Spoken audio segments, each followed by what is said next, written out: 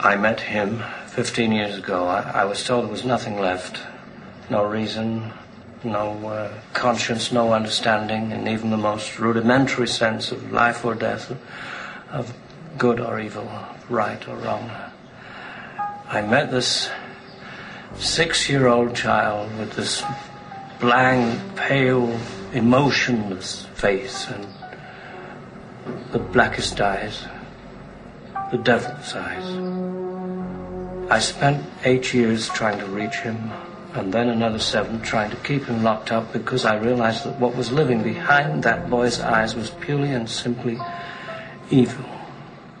Welcome to Anything Goes, the best geek and pop culture show, broadcasting from Long Island, New York. I'm your host, Timothy Rooney, and we're back with a new episode, and we're continuing our chronological exploration of the Halloween franchise. And, of course, it's April, so the 4th month of the year, so we're talking about Halloween 4, the return of Michael Myers. And like every previous episode when it comes to this Halloween franchise, I've had one guest with me, and he is back again, Mr. Mike Wilson. Welcome back. What up, yo? I was not expecting that as you're kind of It's well into spring. We had 80-degree weather yesterday. Today was in the 40s, probably lower with the wind chill because it was blowing like a fucking typhoon. Right. It's so funny that one of our listeners and one of my friends, Jeremy Lloyd, I know he's listening, so he'll pop for this.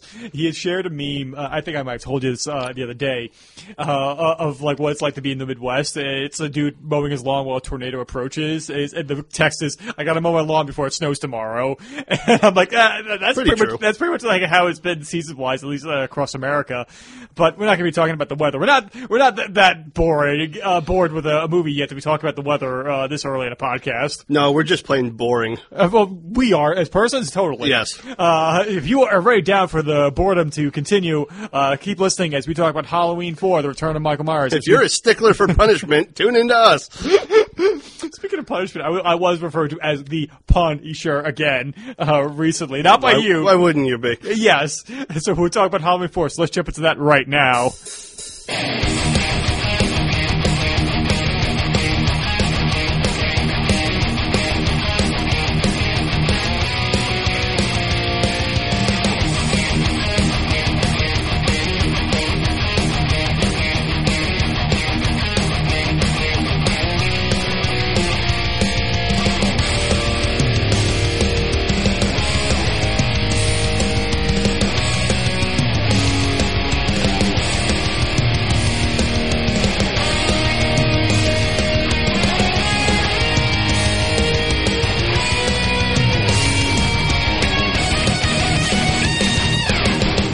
Okay, so much like how every episode that we start when it comes to talking about a property, we talk about our first experiences with it. Now, Mike, you had mentioned previously that you had gone back to the video store and you saw all the sequels. Was that the same modus operandi for Halloween 4? It's going to be the same for pretty much the next 2 movies. This question will be answered differently by the time we get to H2O, I promise.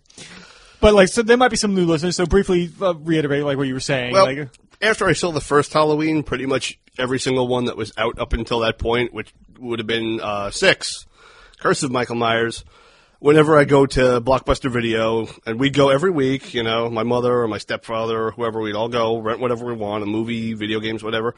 While they were checking out, though, I'd always see the horror section just, a little bit off to the right. I'd go there, and I would just go straight for the Halloween series. Because at that point, Halloween 1 scared the living shit out of me. It was ingrained in every fiber of my brain and of my life, which was ruining it at that point, worse than my stepfamily was. It ruins it, yes.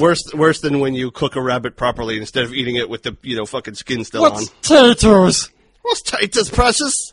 Boil 'em, mash 'em, stick 'em in a stew. Oh, have we devolved already like this? But anywho, Halloween 4, at the time, I saw the box art was just one of several. That one I don't really remember anything significant about the VHS of the time. I just remember the cover was the half of the Myers one mask with behind it, what was it, the Wallace house or something? Yeah. 2 of things that do not appear in the movie. No. But nothing really special about that. Would you accuse that box art of being false advertising then? Gravely, more than 5, because at least with 5, half the box was actually as advertised. Yes, because half the Myers face and Jamie Lloyd. Yeah, but Jamie Lloyd's in the clown costume in that one. But at least she's in the movie, even if she's wearing. All right, so she's about a third proper advertisement. Okay. The third truly advertised. Right. Danielle Harris is in Halloween 5, even though she's not wearing the clown costume from 4 and the Myers mask from 1 isn't in there. Right. And it's so weird when it comes to, with at least Halloween 4, because I understand, like they're banking on the 10-year anniversary. I think that's why they made that decision to design the poster like that. Probably, because you got to bring people back to the the attention of Michael Myers. He was gone for 3. Yeah. And boy, did everyone notice and make it fucking stink over it. Right. And like, I know we kind of addressed that last time, but I think it is... Well, because 3 was what, 82? 82, so 6 years after number 2, they finally decided to make another one.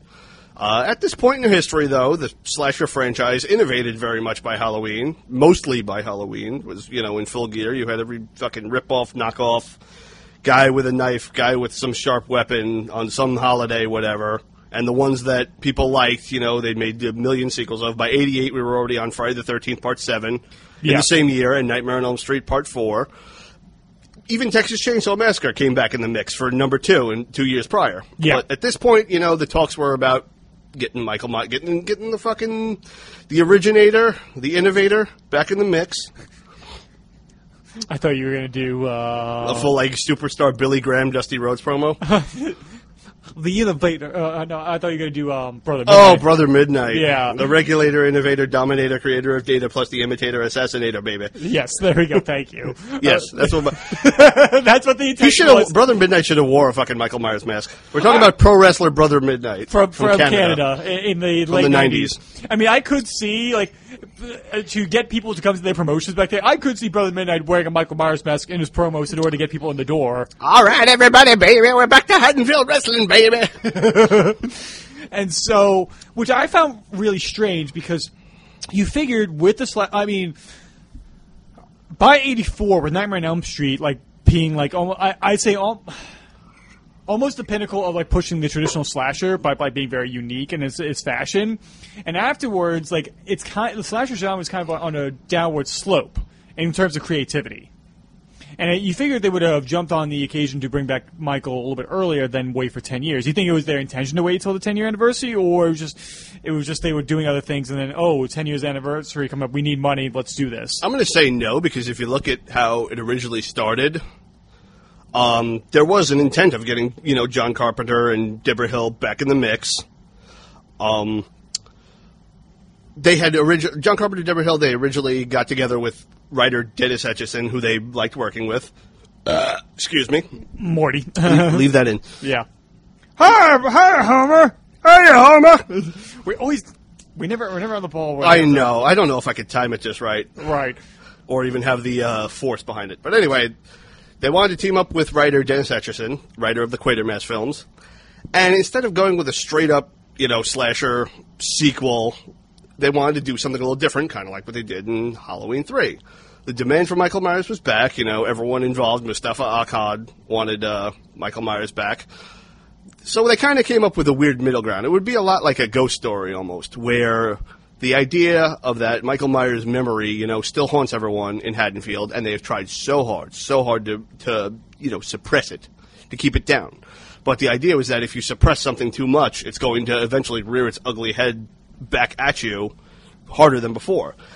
And I think the idea was have the kids of the day who didn't know of Michael Myers when they were growing up, look into it and just sort of bring him back into existence. I don't know if that would have been a literal thing, that all this idea of suppressing his memory and then it coming back through the town teenagers trying to understand it and uncover it would have coincidentally ended with him coming back. I don't know. It was very cerebral. It's funny that the idea just reminds me of Freddy vs. Jason, where at least they try to forget Freddy Krueger altogether by erasing him from local history, and anybody who's still alive, it's oh no, we're going to institutionalize them, and so we're going to think nobody's going to take them seriously and have them on Hypnosil. And the idea, and the thought of hey, we've kind of erased him, so that's why he never comes back, and that's why Freddy uses Jason to get fear flowing through Springfield again. Springwood. Well, Springfield is the Simpsons. Yeah. At least I caught it and have somebody call me out on that. Well, Groundskeeper Willie was that is true. He was in that Treehouse of Horror parody. So. Yes, I mean Stupid Smarch Weather. I mean, it's better that Treehouse Horror, was it 5, where he died in all 3 stories, or 6? He died in all 3 stories. The Shining. I think that was 4. Okay. No, was that 4? I think it was No, that wasn't 4. No, it wasn't 4. Might have been 3 or 5. I'm not sure. Like, yeah, but like, at least Willie tried to help, and he keep dying. Yeah. Because of his I'm efforts. coming to save the lot of you. And so, I guess the idea of, like, all right, that the legend of Michael Myers being so uncontrollable and uncontainable, despite the town's best efforts, could have been something that had been interesting, but obviously Mustafa Akkad wanted, something more traditional. I think that was motivated very much in the idea because of Halloween 3's failure. Even though we have discussed it has looked much better upon nowadays, at the time, no one wanted anything to do with it. People fucking hated it left and right. Yeah, because hindsight has been the best thing for Carpenter's career. With a lot of his movies, especially The Thing, Halloween 3, Big Trouble in Little China, In the Mouth of Madness. And so a lot of efforts that Carpenter has made, directly or indirectly, may not have been appreciated in its time, but has obviously grown as the Earth has kept spinning. Mm-hmm. Well, anyways, that idea was denied, and Carpenter and Hill basically sold off their interest to the Halloween series to Mustafa Akkad. Dennis Etchison's script was not part of that deal, and that was basically it on John Carpenter and the Halloween series until now. Yeah, well, his name will be popped up again in 10 years from Halloween 4's time, anyway. He will be brought up again, but not to be part of it. Yeah. Anything. But I always found it kind of interesting. Yeah, so he sold off his rights to the Halloween franchise. Did he buy back in for this one, or was he I think they just hired him as executive producer. Because okay. He's always going to have some sort of. There's always going to be some involvement with his name because he created the character as the creator. Right. He gets a fucking residual. He gets a check every time fucking something Halloween is sold. Mm-hmm. So he's always connected to it in that form or fashion. Right. But basically, like ownership going forward of what wants to be done with the movies, I think that was all in the Akkad's hands. Okay. Carpenter, he can't just walk up and say, "Hey, I want to do this," unless he's like actually hired to do so. Right. He don't have that kind of control. I think he just gets, the ownership of creativity, and which he's all for because he does enjoy money. He is a capitalist, but he's like. That's why he signed up on so many remakes of his movies, because he'll get a check for because of residuals. And I think in his mind, what the fuck can I do to stop it? Really? No, yeah. Is it worth me stopping it? Like, because I mean, when it comes to I don't want to say the ruining of the Halloween franchise or the stupiding when remake time came. I think his idea might have been, what the fuck could they do worse than what's come before? Yeah, and so. It moves on, and so we have a new pair of writers. We have, I forget the writer's name. Alan B. McElroy was pretty much the primary guy of this. Yeah. He managed to write this shit in 11 days, avoiding the 1988 writers' strike. Right. Somehow. And truthfully, it shows. It does show. However, like, if you want, like, someone in comparison, I know at least the first draft of Scary Movie, a.k.a. Scream, was written over a weekend. Mm-hmm. But then again, we don't know how long that idea was percolating in Kevin Williams' mind. However, some of the things you can argue about, and we are going to bring up a lot of similarities between this and the first one in terms of structure. That it definitely seems like Halloween 4 is kind of a remake of Halloween 1, not to the extent of like Force Awakens. It's and that like Hope. Spiritual sequel remake, sort of. Yeah, sort of. Because they don't really acknowledge Halloween 2, with the exception of the scars of. At least in the... They acknowledge it enough. They acknowledge it enough because both movies take place on the exact same night. Right. So there's enough to be acknowledged, and the body count that they give is close. I think it's close to accurate, not exactly 16 people. Yeah. But there's I forget. I remember looking it up once. And there's a couple of asterisks where if they found that person, it would be 16. Or if they found these people's bodies, it would be 16. Right. So... We'll get into the ignoring of continuity a little bit later in this series. Yeah, two more times. One in a couple of years from this movie, and one is very recent. So the story they go with, and they hire Dwight Little to be the director.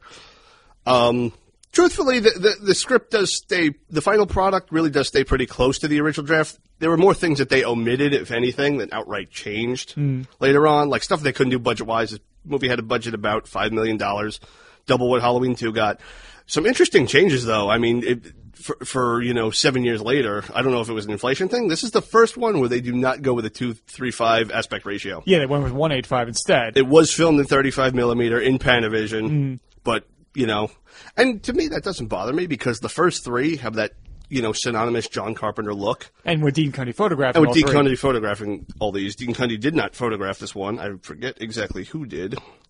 But regardless, it does feel like the start of something new. It does Yes. feel like a brand new chapter, and the fact that they stick with this format pretty much for the next three movies, you really have your Carpenter trilogy with the first three, your Thorne trilogy, and we'll explain what Thorne means later. Yeah. I'm sure you all know. Right, but we'll the Thorne get trilogy with these, and then the launching rocket high and the fucking downward speed of light plummet so fast and so hard that you went through and out the other side.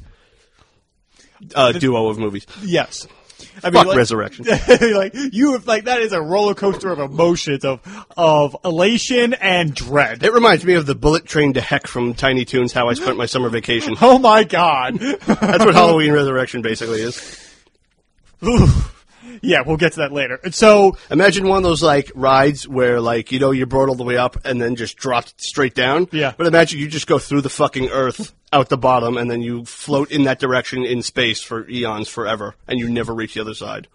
Actually, no, you do reach the other. The other side is some star light years away that you crash into and fucking burn up horrifically. But you burn up approach it so slowly that when you're burning up, it's extremely painful. if you didn't die from the lack of oxygen in space. Yeah. Wow. Well, you die faster from lack of oxygen to your brain by watching Halloween Resurrection than you would in outer space. That's fair. And okay, it is. I guess it was like you were saying before. It must have been a budgetary because anamorphic lenses are more expensive to rent, and they are what they would call in terms of in a technical sense, they are slower lenses. That means they require more light, and so because there's more glass that they have to accommodate for because of being a widescreen lens. And so maybe that, other than the budgetary reason and, the fact we're going to be shooting 90% of this movie or 85% of this movie at night.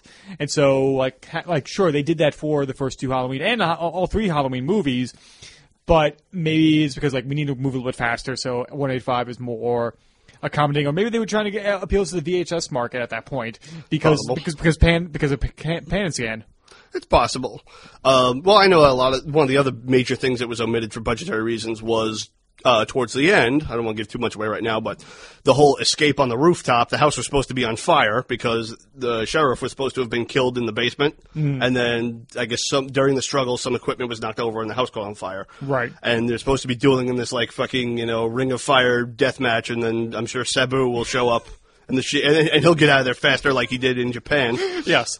And the Sheik will go into a coma. Yeah, Michael Myers will go into a coma or something. And he'll just take out a fork and stab someone in the forehead with it.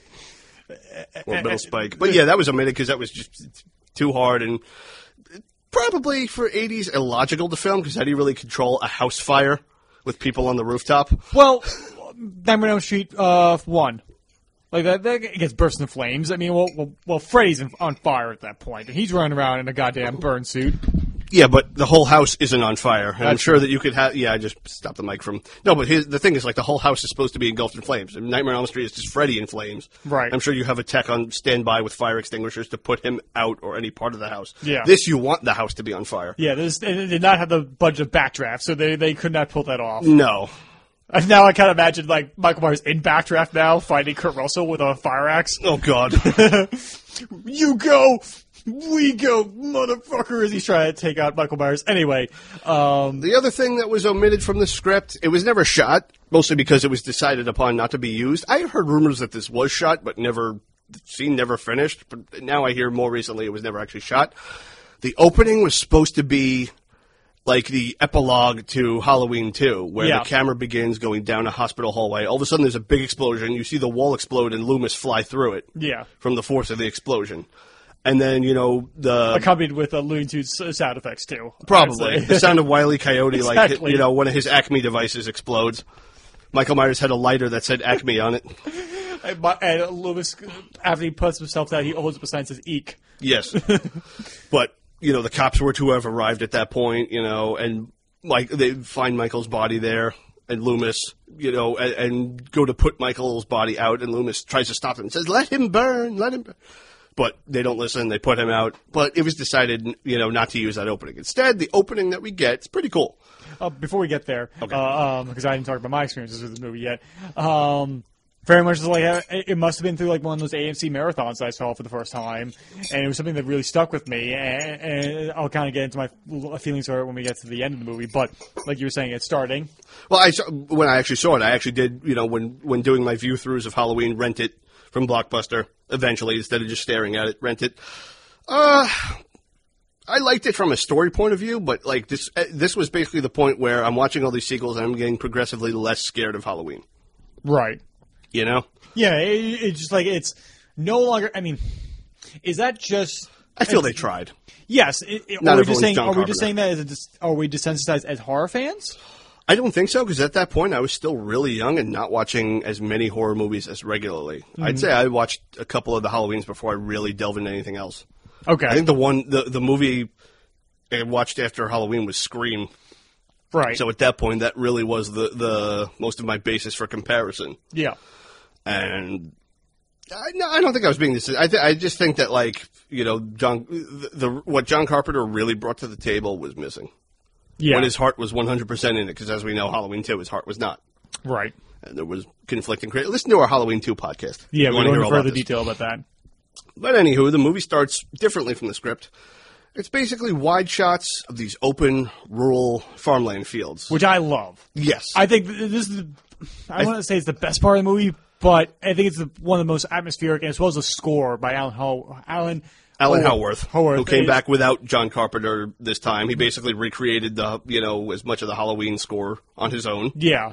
But like this is all like original music at this point, and I think just with the colors of the fields and the sunset of it, I think it's just really There's many set the Halloween tone. decorations all over the place. There's Yeah. like the pumpkin scarecrows and ghost things hanging from an old barn. But they seem kind of like old or almost like dilapidated. Like these are old Yes. ornaments and stuff. So it's just like something is. I was just going to say that. It gives you the feeling that like something's going to happen. Something's close. You get this eerie, atmospheric, establishing feeling that something's about to kick in and it's not going to be good. Yeah. It's like a calm before the storm almost. Right. And of course the sun sets, and then we go into nighttime, and then we see an ambulance approaching a. And ironically, they make it through. They happen to be driving where the rain clouds cut off Yes. because production. What was it? They could only afford one rain tower at a time. Yeah. For a $5 million budget, they skimp in odd areas. I don't know if just somebody fucking pocketed most of this money, but there's a lot of. When you look at what was cut back, cut out, or just carelessly put in with little effort in places, you almost wonder where the fuck did the $5 million go. One rain tower. One rain tower. Go buy like a 25-foot ladder. There is a YouTube video I saw, because I wanted And to, a garden hose. I wanted to create like a makeshift rain tower, and it's like you can theoretically do it like cheaply for like maybe like $50 if you really wanted to. Some guy, a filmmaker online I follow, that he made one. I kind of want to build one because I've never used rain in any of my shorts or anything like that, and I'm like, I feel like that'd be cool atmospheric wise. So I don't know. I mean, like Donald Pleasence is like the only real big star in this movie. He's the only one that returns from the previous ones. Yeah. And there's another like budgetary thing that's going to come up in when we first see Michael Myers. We'll get into, and so they approached a Ridgemont Federal Sanitarium, where Michael Myers has spent the last 10 years in a coma after being set on fire and collapsing. Right. He's being picked up by an ambulance from Smith's Grove. He's being transferred, as we will find out without Dr. Loomis's knowledge, because the head of Ridgemont, I don't know if he's the head or whatever, played by Dr. Hoffman, played by Michael Pataki, who just 3 years earlier was in another fourth movie, Rocky IV, as Drago's handler, manager, whatever. Right. And whatever he hits. Whatever he hits, he destroys. And wasn't he in the Spider-Man TV show? He was in the old Spider-Man television show from the 70s. He played J. Jonah Jameson. No, he played Chief Barbera, the police chief. He played the chief. Okay.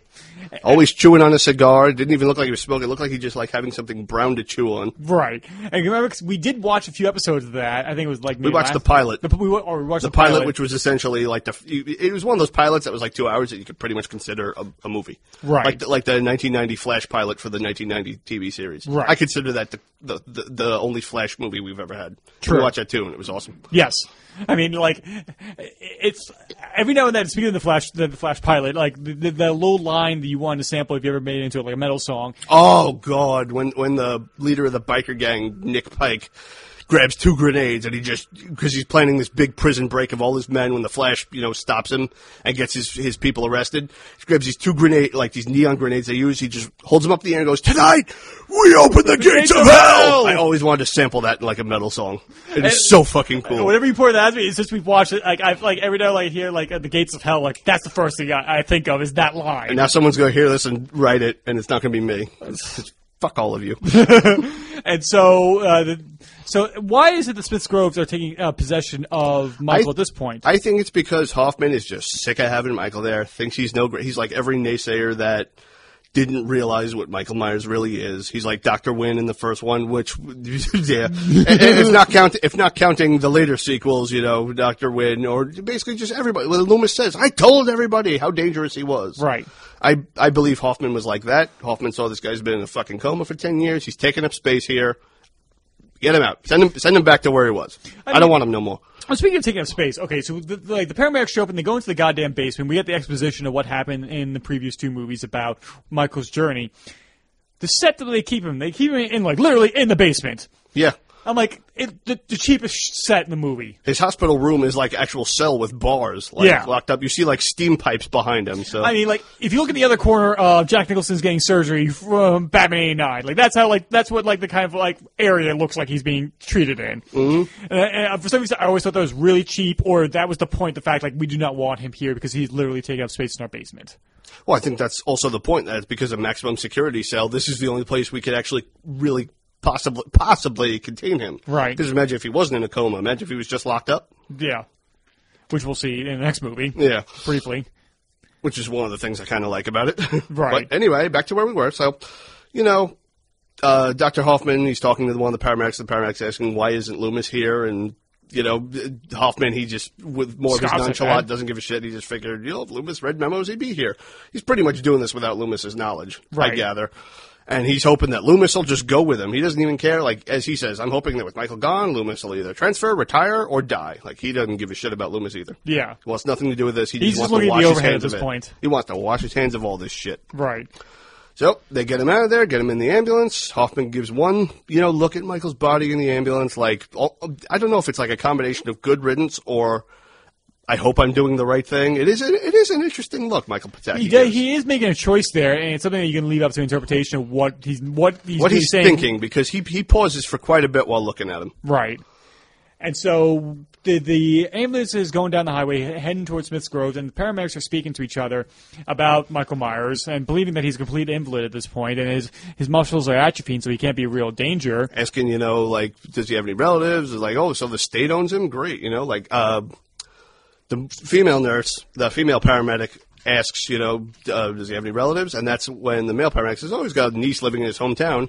And while on the gurney, we see Michael clench his fists. Yeah. He's been out of it for so long, but has he really been out? Has he just been in fucking standby mode or whatever? Right. Has he really been awake the whole time? Right. Since he is this force of nature, has his body just basically been lying low power mode, lying so dormant in low power mode where he barely registers like a standard BPM heartbeat, and blood pressure and pulse and whatnot. But you see him finally react. It's like, oh shit, he's been in a coma for 10 years, and now you see his body react. They talk about how she's too young to be his legal ward. It's like, oh, so the state owns him. Great. At that point, Michael fucking springs up back to life. And he plunges his thumb into the male paramedic's forehead. Starts slamming his head against the ambulance wall and sticks his thumb right in the guy's forehead. Now, this movie, originally, because Mustafa Akkad wanted to go back to basics, and because the slasher genre was so trenched in blood and gore at this point, he wanted to do something more like the original Halloween, bloodless. As the story goes, by the time they got to the end of it, and we're looking at, all their dailies and everything, Mustafa decided, you know what, this is a little too tame. Well, apparently, according to the documentary on the new Blu-ray set, that they did test screenings, and one of the cards was just like, oh, it's just kind of mild, that it wasn't vicious enough. I mean, they're in a post Jason and Freddy world at that point, and so that's why like the scene in the ambulance is a complete pickup. Initially, I think they wanted to keep it tasteful, but then they realized they were being a little too tame. Right. So they hired John Carl Buechler to come in and do some reshoots where they added gore effects, and it is very contained to certain scenes. Yeah. It's not like, well, and you could tell that it was very, contained. Now, what if this scene did not exist? Like, there's nothing, and like all we saw was the aftermath. Would that have been more effective than what we see here? If we did, well, cut it off exactly where? We see his clench his fist. And then that's it. And then we cut to an exterior shot of the ambulance as it pulls away, and then we cut to Jamie. We do not see the attack whatsoever. We just see the aftermath of and maybe a body or two floating in the water. Well, you mean when Loomis comes in the next day? Yes. So, but yeah, it cuts to Jamie. We have her next scene. Right. That's an interesting angle. I've never thought of that way. And it's because the reason being is that like there's always the thought process, like, or at least something that Stephen King said, and I know I brought up previously, is that like, if you do not show the monster and you just leave it to the individual imagination of the viewer, their mind will create something more scary than anything else. That's why, Michael's design is so perfect because the shape is featureless that you can kind of project your own feelings towards it. However, if you do something really creative and really inspired, they will never forget, like the Xenomorph or like the Michael Myers, or like Michael Myers in the original. And so it's a fine line you have to walk here. And do you feel like the added gore scenes, and I know you said like it is very important. I never knew that. I never knew these inserts were exactly that because they felt so a part of it. Do you think they're kind of a detriment in hindsight? I don't know, because I feel like if they weren't there, because they are kind of few and far between. They are like pretty set to one segment. It isn't a constant reoccurring thing. It's not like where when you watch like a Friday the 13th on broadcast television and it's censored to all fuck, the movie's now chopped up and almost unwatchable. Yeah, I mean that Friday the 13th Part 7. You could remove these and I think it would still have gotten the same reaction. It would still be paced the same way. People would still think the same. Right. Because I can only really think of like 3 scenes that have like severe, you could even call gory. Yeah. It's this. The police station and Earl. Earl, yeah. All of those we'll talk about. Yeah. Those are the ones I can think of off the top of my head. You at home, feel free to add more if you could think of some. Right. And so we cut to Haddonfield and we see Jamie interacting. Jamie played by Danielle Harris, who's the niece of Michael Myers, the daughter of Jamie Lee Curtis' character, Laurie, in this. Originally named Brittany in the script, but they decided to pay tribute to someone who decided not to come back because her career was so much better now. So you think it wasn't like a screw you? Okay. I'm being sarcastic. Oh, okay. And so I would respect Jamie Lee Curtis and love her just a little more if she did come back. Even fucking when they told Jennifer Lawrence to stay away from those comic book films, you're a big star now, she kept coming back. So, respect. True. And so we're introduced to, obviously, Jamie and her stepsister Rachel, played by... oh my God, her name is Ellie Cornell. Ellie Cornell, what the thank fuck? you. We just watched this. Yeah, seriously. And the behind the scenes, wow. And we find out they're foster sisters and, that she's been having these nightmares and been staying up all night. And Rachel's like, I know we're not sisters, but it doesn't mean I don't love you. I want you to go back to bed. We're going to have a good day tomorrow. And then the nightmare proceeds. Yep. Laurie Strode has been killed in a car accident, and Jamie's father, whoever it was, it's always been fan speculated that Jimmy from Part 2 is her father. Right. But we're never given Jimmy's last name in any real media. Were we? I don't ever remember Jimmy's actual last name. I never read the novelization of Part 2, so there you go. So, I mean, I think that's just speculation. There is when Jamie goes back to her room, she looks through a box of photographs that, photos of a set photo of her mother from number 1, which I don't know. If we're in the context of the actual movie and this isn't all a movie, was that taken by a fucking stalker across the lawn with a long zoom lens? And he just happened to give her this. Here you go. I used to stalk your mother, but now she's dead. I don't need this anymore. So I wonder what other pictures we'll she talk has. about stalkers who are across the road with long zoom lenses soon enough. I wonder what other pictures that Laurie Strode this fucking guy must have that he gave to her. Oh, man, he's ridiculous. But there's one picture of her, sitting on her father's shoulders, and the father, I guess, played by, somebody in the production. They just needed a picture with a male who's not going to be there, and it clearly did not look like Jimmy. No. Even though he kind of had that weird fro-ish hair, but it was a little longer. So who the fuck knows? It's speculation. It's speculation and rumor that's pretty much been accepted as history, that this is the daughter of Jimmy from Part 2. So you make your own conclusions. Right. And so kneels down in front of her bed, after crying a little bit, prays to God. Mm-hmm. Notices, what was it, a closet? Yeah, closet keeps opening. Closet keeps opening, and then she's grabbed from under her bed. Which what still gets me. I still jump at that one. I don't know why, but for some reason. Maybe it's just the fact that it's coming from underneath the bed, and just like that kind of childlike fear of being attacked by a monster underneath your bed. Well, but right before, she walks by her mirror, and a flash of lightning, because it was raining outside, shows Michael standing in there. Right. Mask on completely and everything, in full garb. So after she's grabbed, she gets to her bedroom door, which she can't open. It's been barricaded, I guess. Banging on it. He gets up from under the bed, sits up, a flash of lightning. It's him. She's still banging it out. He stands up with a knife that he's got, advancing. Finally, the door opens, and there's Michael. Behind the door. Holds up a knife at her, and then we see her foster parents come running in the door, and it turns out it was just a dream. While she was looking at all the pictures she was having a nightmare. Mm-hmm. And apparently this is a reoccurring nightmare. She has some guy with a white mask. Now, okay, two things. One, do you think that she was told about what her uncle must have looked like, or she must have found out some way, and that's why she's projecting this of him? I don't know, because we discussed while we were watching the movie the same thing about the mask. Like, why would a store be selling the infamous Michael Myers mask? I think it might have some... I think it might almost be... I don't want to say use the word retcon or whatever, but... And I also don't want to give the idea that people making number 5, thought of this when they watched 4, because I don't know, but maybe it was part of that, spoilers for number 5, part of that telepathic link she has. She has some kind of, DNA link to Michael Myers, mental. Well, I mean, at least at the end of the movie, that's when the link is established. I mean, this could have been just setting up seeds for that kind of payoff that happens at the end of this movie that's taken on further into 5. Well, as I was saying about the mask, the thing we were talking about is why are stores still selling the fucking Michael Myers mask? Well, you had an interesting theory of what that could be. It's because if you really look at 1 and 2, only 3 people that actually survived that night that saw Michael Myers, knew what the mask looked like. Right. And the police couldn't have the mask because it burned up. It burned up as, that evidence was set on fire. It burned away. So, these 3 traumatized people could just say, oh, it was an evil mask with the ghastly pale features. It's like, we used to sell Hillary Clinton masks that had ghastly pale features. Yeah. I mean, it's it's not as bad as, or not as insane. Buckethead wears a mask with ghastly pale features.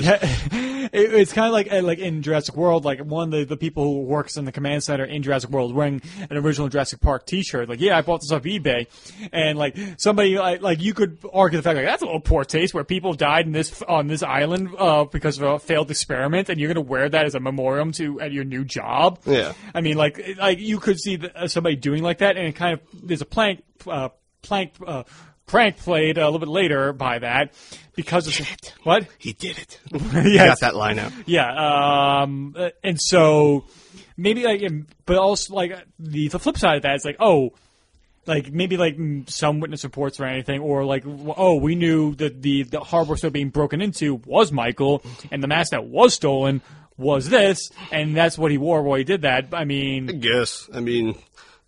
I feel like you'd be looking into it too much, because I'm sure the police report for Nichols Hardware was completed earlier that day before the things tried. We're just reading into this because we're fucking nerds. I mean, they still sell clown costumes and John Wayne Gacy murdered children. Yeah, but they don't sell Pogo the clown costumes.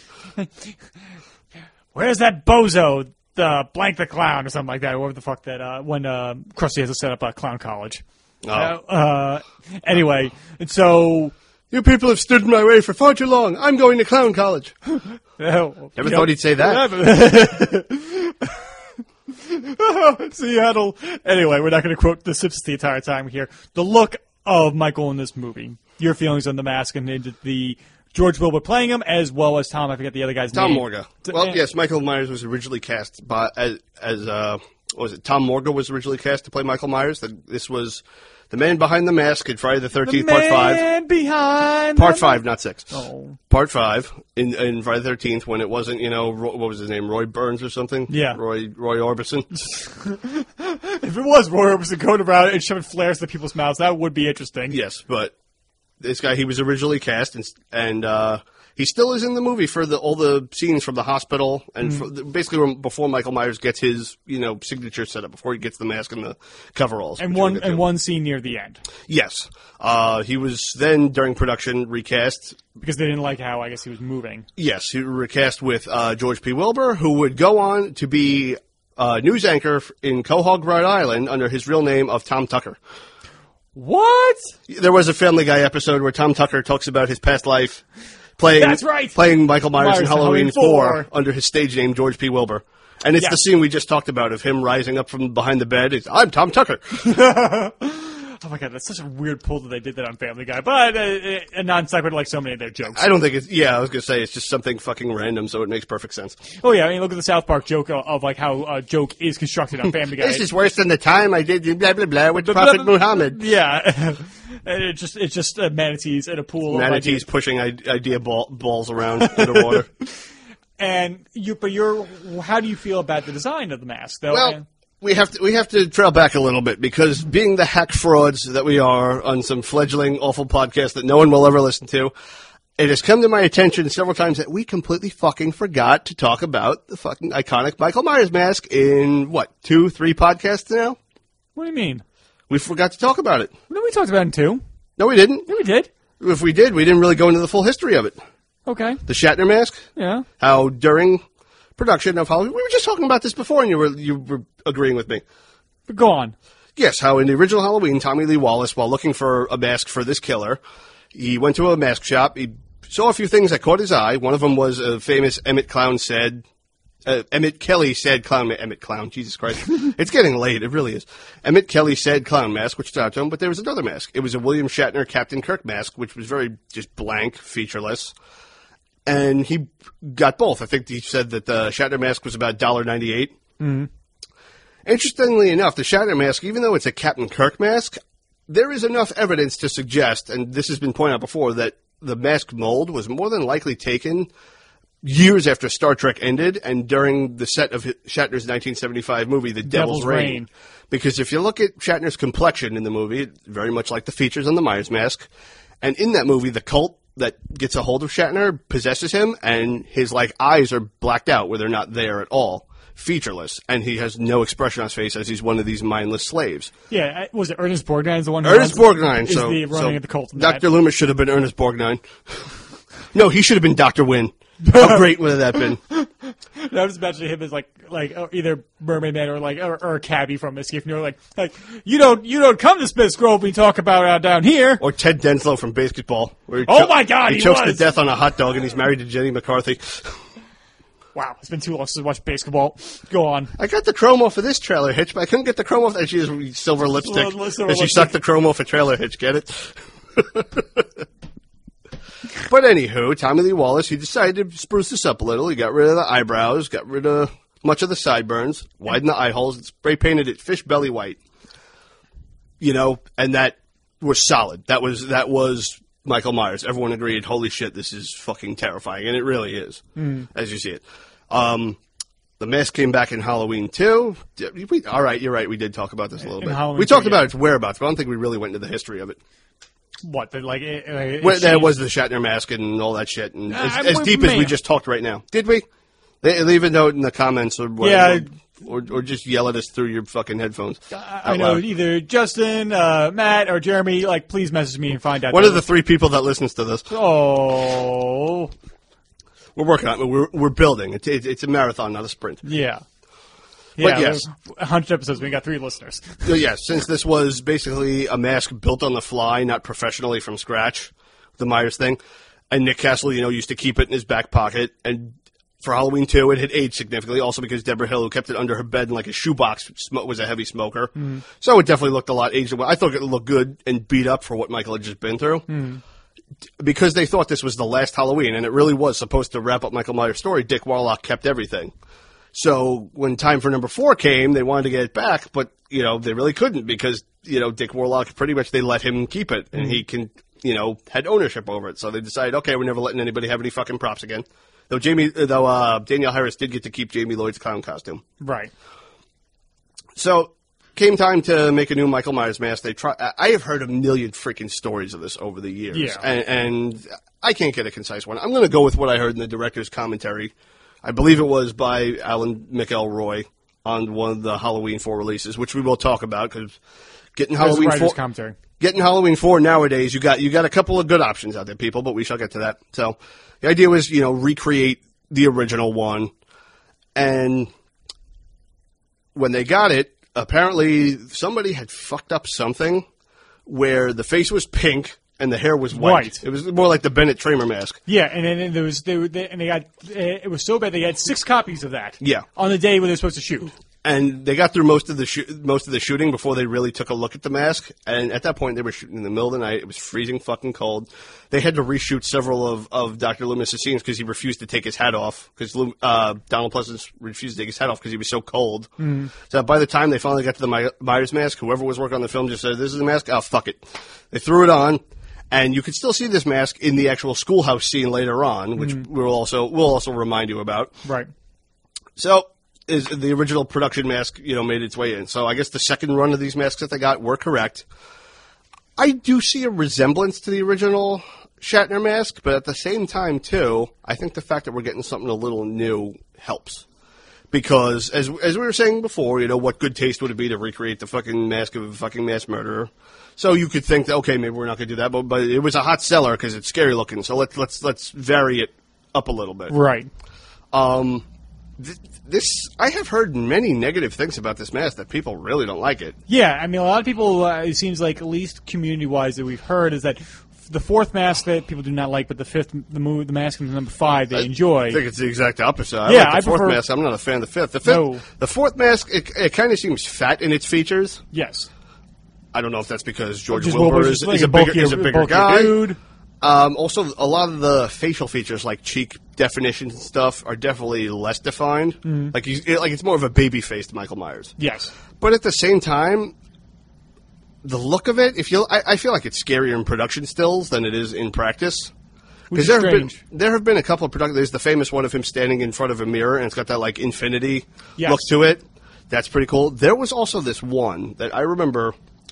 HalloweenMovies.com, under their synopsis section, this was like late 90s, early 2000s. They had a picture of this mask. It was a behind-the-scenes still. It was like a close-up of him, like, I guess sitting in the chair, because I don't want to say he looks slouched, but he almost has like a weird back posture of it. Weird posture. And it was a close-up of this picture with a sepia filter over it. And I looked at that, and it fucking freaked me out. This is when Halloween still scared me. I think before I saw it before. It fucking creeped the shit. I cannot find that version of that fucking picture anymore. I can find the original one it was taken off of, which is a more fuller shot of the whole head instead of just around the face and with the normal colors it was shot in. But I still think that picture looks effective, and I've shown it to you before. You have? Yes. Yes, you have. Now I remember. Yes. I mean, if you want to send that to me, I will punch in and make it a sepia tone and just try and recreate it for you. If it and you got to cut off, basically, you got to zoom in closer around the face. That's fair. I can be able to do that. I could probably do that myself. Yeah, just say it'll be a little blurry because you're blowing up the photo and everything. Well, no, you just take the original one, you crop areas around it, and then just throw a sepia filter. Okay. Yeah, you don't need to blow anything up. I didn't know if you wanted it to be the same size as how the original photo was, rather than like. Oh no! Because the one they had on there was a much smaller size. Because this was back in the days of dial-up, so it wasn't the full-size picture you're gonna find now. Now, I like. I'm a fan of this mask, basically. Yeah, so am I, and like even like the boiler suit, and it's kind of like funny. Like people point out, like, oh, he has to assemble the exact same suit. Now, in one of the comics that you have told me about, that where he does not wear that suit, he goes back. He actually wears the Emmett Kelly clown mask. That's in the first Death of Laurie Strode issue 2, a trilogy of comics that will probably never be completed, unfortunately, because of comic licensing or shit. We'll talk about this because we're still toying around the idea of Halloween extras. Yeah, and I'm just in saying, other media and I'm extras. just saying. But the thing is, well, before you get with that, we don't know if it's truly him or if it's a hallucination by Laurie because the fucking third issue never came out. Right. It ends on a cliffhanger. Yes. So we don't know if all this is just in her head, but basically Michael Myers, in the first Death of Laurie Strode, at a Halloween party she's attending a year after, which basically, the first Death of Laurie Strode trilogy is basically a comic book trilogy, which only 2 issues ever were released, which basically is Laurie's story after The original. Like, it starts, I believe it begins at Linda and Annie's funeral and goes all the way up to, we don't know how far it goes because the third issue never came out. But in the second issue, she's at a Halloween party a year later. Her life is a fucking wreck. She's graduated from high school. She's already an alcoholic and a fucking junkie. Already on tons of pills, whatever she can. Shit her psychologist gives her, which she abuses. She's at a Halloween party where, everyone's doing cocaine and she's followed and attacked by someone wearing the Emmett Kelly mask, which I think is also a nod to Tommy Lee Wallace's original idea, but also wearing the same clown outfit that young Michael wears in the original Halloween, except adult-sized.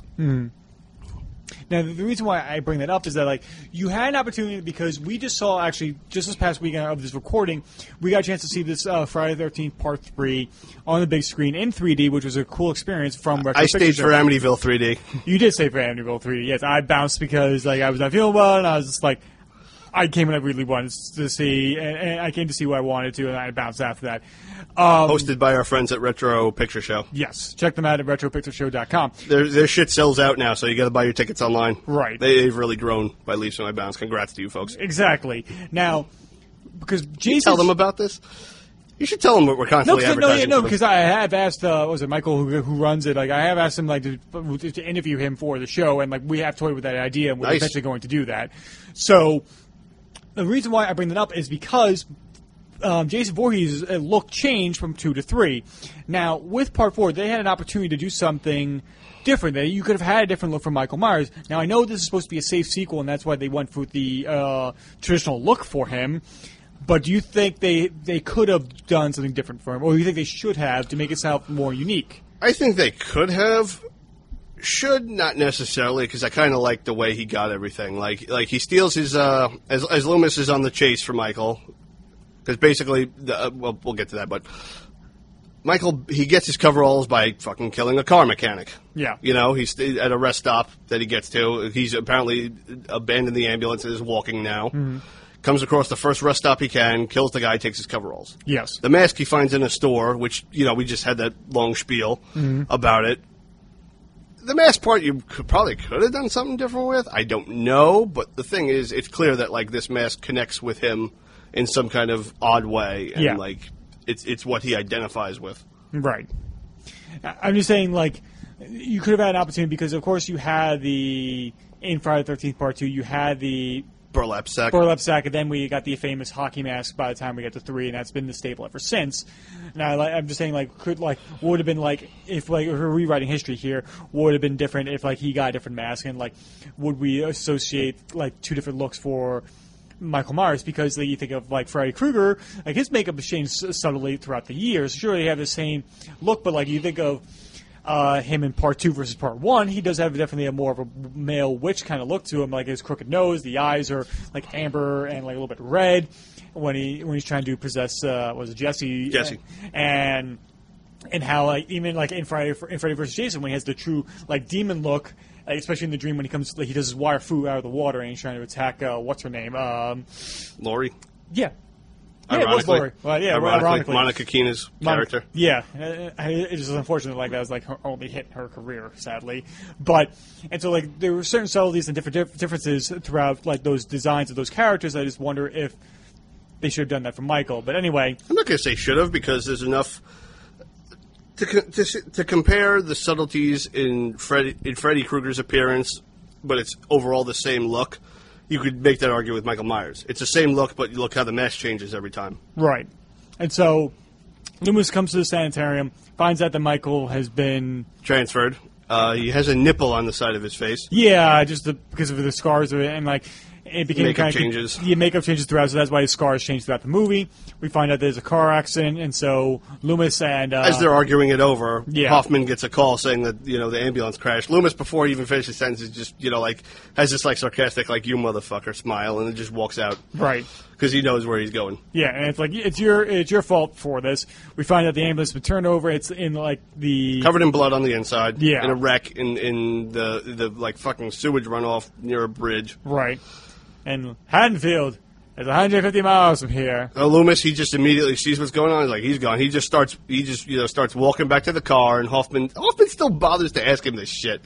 You can tell Hoffman just doesn't get it, doesn't give a shit. And when he does give a shit, it's just like, well, oh, now I'm supposed to care. Now, like he forgot all the things that Loomis has spent the past 10 years preaching. Right. He's never taken anything that Loomis said seriously. Yep. So Loomis gets back in the car, starts his 4-hour drive off to Haddonfield. And he arrives at the gas station where we find out Michael has killed the mechanic, taken his clothes, killed the waitress. Stops to get gas. Yeah. And broken all the phones. Yep. And sees him standing there in the background behind the where the cook area is. Yes. And this awesome shot where they do a combination of zooming in and dollying back. Yeah, it's kind of like it's a reverse Vertigo shot for it. It's kind of like what obviously done in Vertigo and Jaws when Brody realizes that the Kittner kid is being killed by the shark, and Michael looks like kind of like a Slender Man right now because he still has the bandages on his face. Yep. And, over his whole head. And Loomis tries to plead with him one more time, and then opens fires on him. To no avail, without even a second after finishing his plea, he's just, God, if you want another victim, don't go to Haddonfield, please, Michael.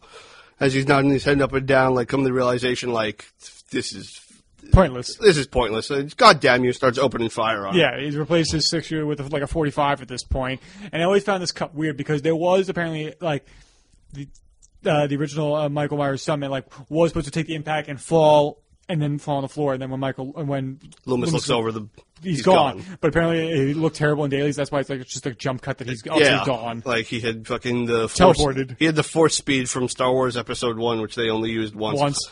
When Obi-Wan should have totally used right before Qui-Gon was killed. Qui-Gon was killed behind the force fields. He got stuck behind conveniently placed force fields that are there just in case any people are ever having a long duel. Yes, it's not conveniently part of the generator system whatsoever. No. Anyway, Michael steals the tow truck, crashes into the gas tank, declining to blow up, destroying Loomis's car, and the phone lines are caught in the flames and they break. So Loomis is pretty much fucked on his own right now. Back in Haddonfield, at this point, Rachel's supposed to watch Jamie this night, but she's complaining about it because she wants to go out with her boyfriend because he's going to make a commitment. And she's basically saying, oh, if it wasn't for my foster sister, and Jamie overhears this because she's because Rachel's a bitch. Yeah. Goes upstairs crying. Your sister's a bitch. Your sister's a bitch. She should have named Rachel Kathy. Yes, well, because we're referencing what was the name? Kathy's Curse. Kathy's Curse, and the father and the awkward jump cut. We'll look at the best. Your mother's a bitch. The best of the worst for that, and you'll thank us later. Red Letter Media. Yeah, they'll never notice us. I don't care. I still love those guys. Yes.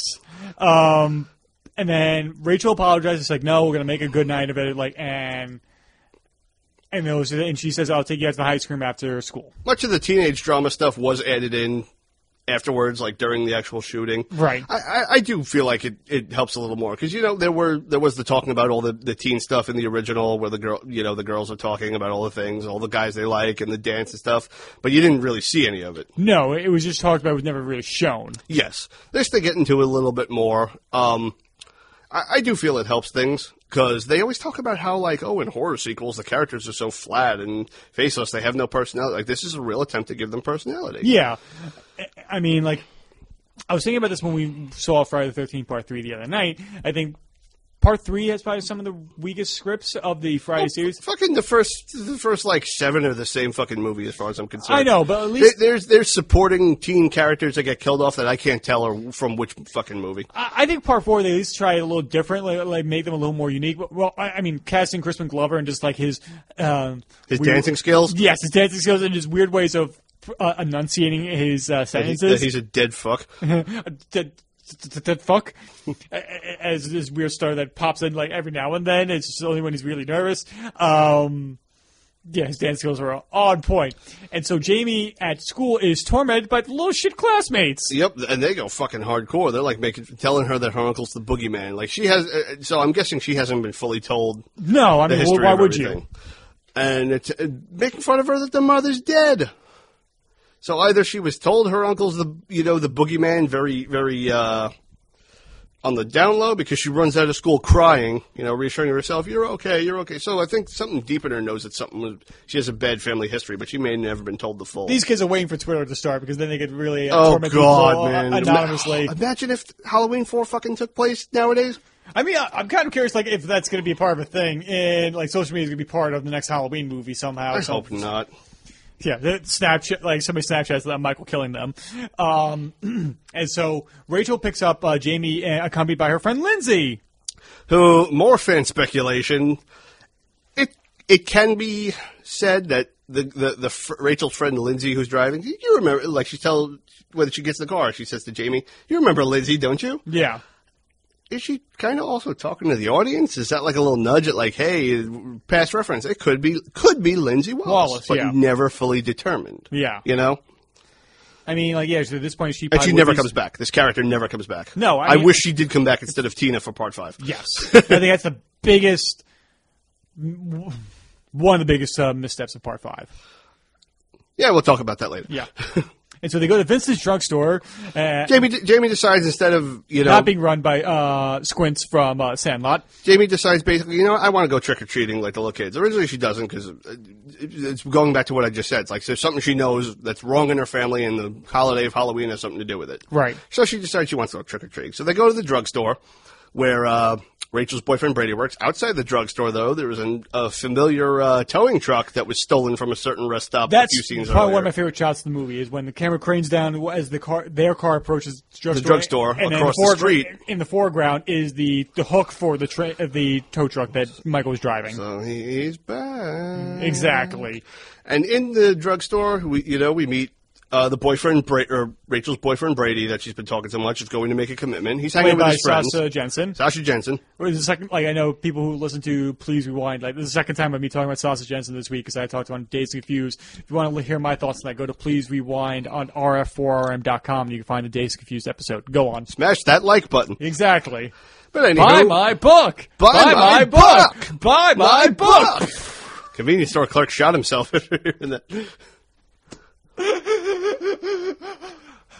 Hey, be careful with that gun. Oh, it's just a gun. It's not a bloody fax machine.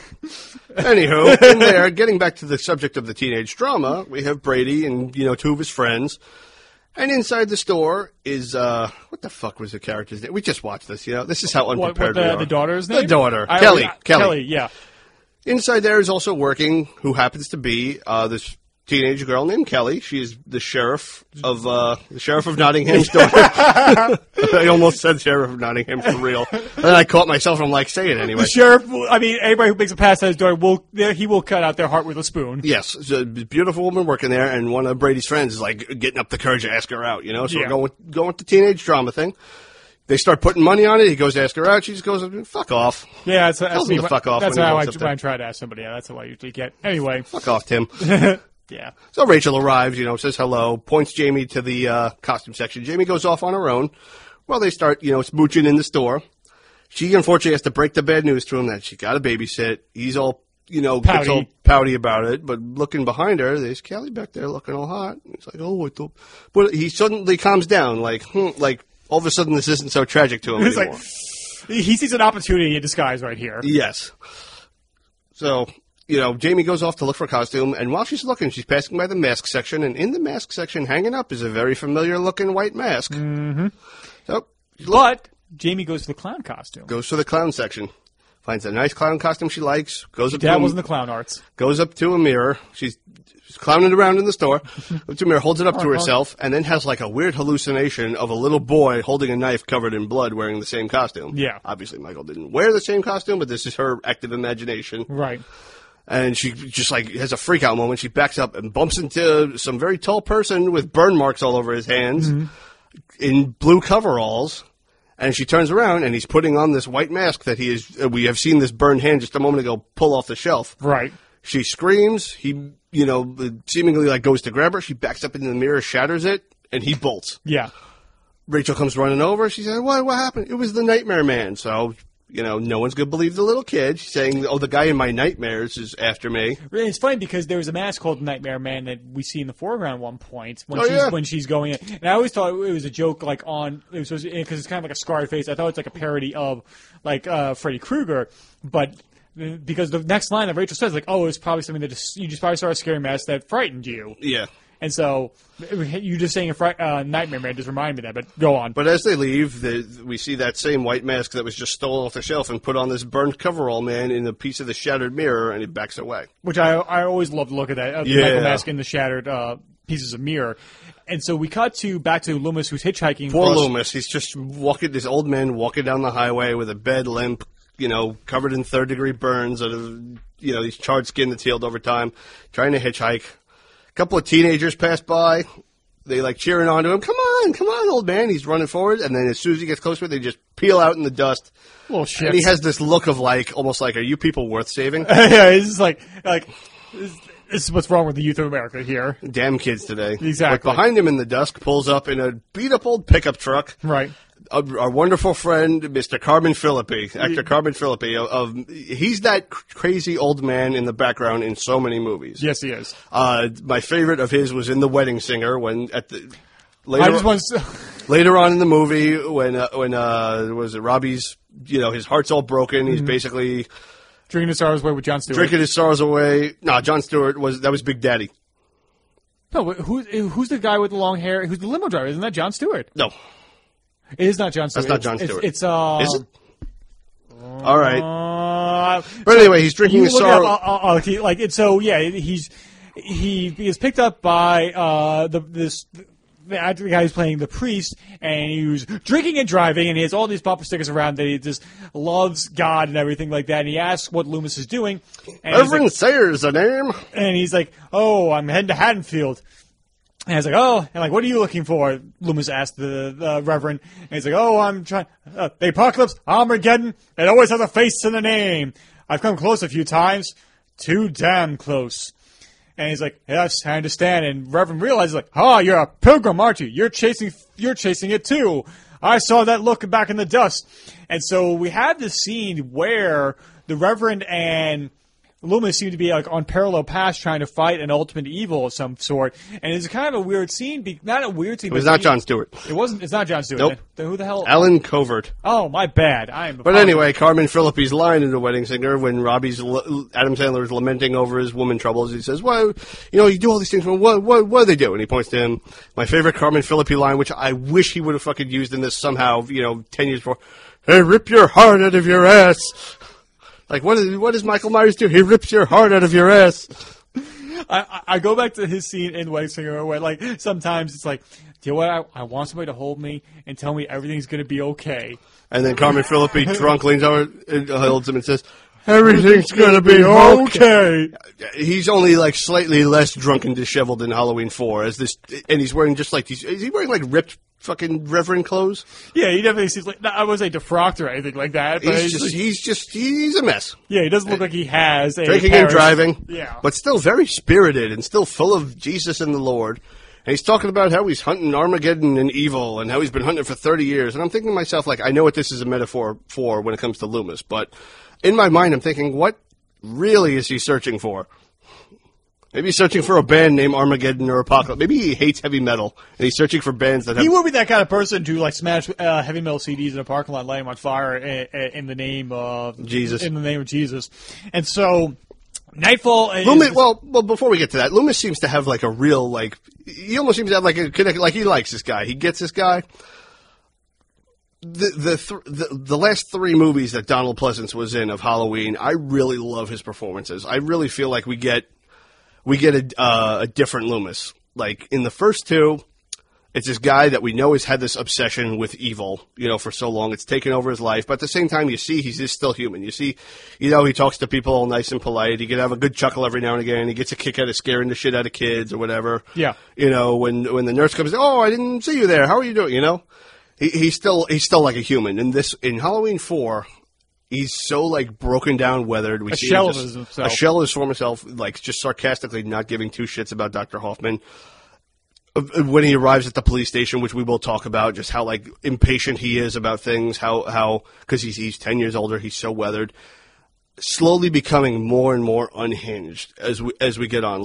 He's not Loomis is almost not human anymore. This whole thing is now, because it has consumed his life to such a degree where he's lost all semblance of being a person. We see it in Halloween 5. Halloween 5, I can't wait to talk about Loomis' scenes because he is just unhinged, off his fucking rocker, and obsessed with stopping this till the climax of the fucking movie. Yeah. By part 6, we see like a lamenting Loomis who in the beginning has put it all behind him. Yeah. He's almost like a person again. But then when it's dug out, we just see him go back to being that old. But now instead of like crazy, just like tired and desperate. Yeah.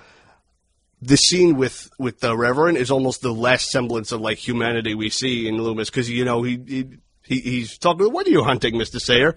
Oh, would you like a drink? And we see Loomis. We get that wide eye looking down, like mouth pointed out, like Yeah. And then when the Reverend starts singing at the car at the end of that little scene, he starts smiling like he gets a kick out of this guy. It's like this is Sam Loomis, the person. It is coming back out again. Now I want like a side for the last time. I want a kind of like a offshoot comic book about just the two of them fighting evil. Other than Michael Myers, it's just the two of them like fighting the Necronomicon with Ash. Oh God! And just like the hijinks that were ensue between the three of them. And so nightfall has descended upon Haddonfield.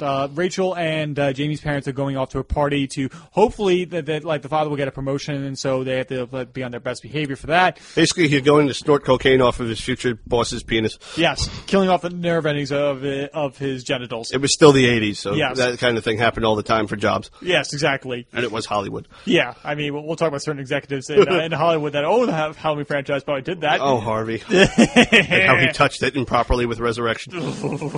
And so somebody is watching them from the window inside their house, and we presume it's Michael Myers.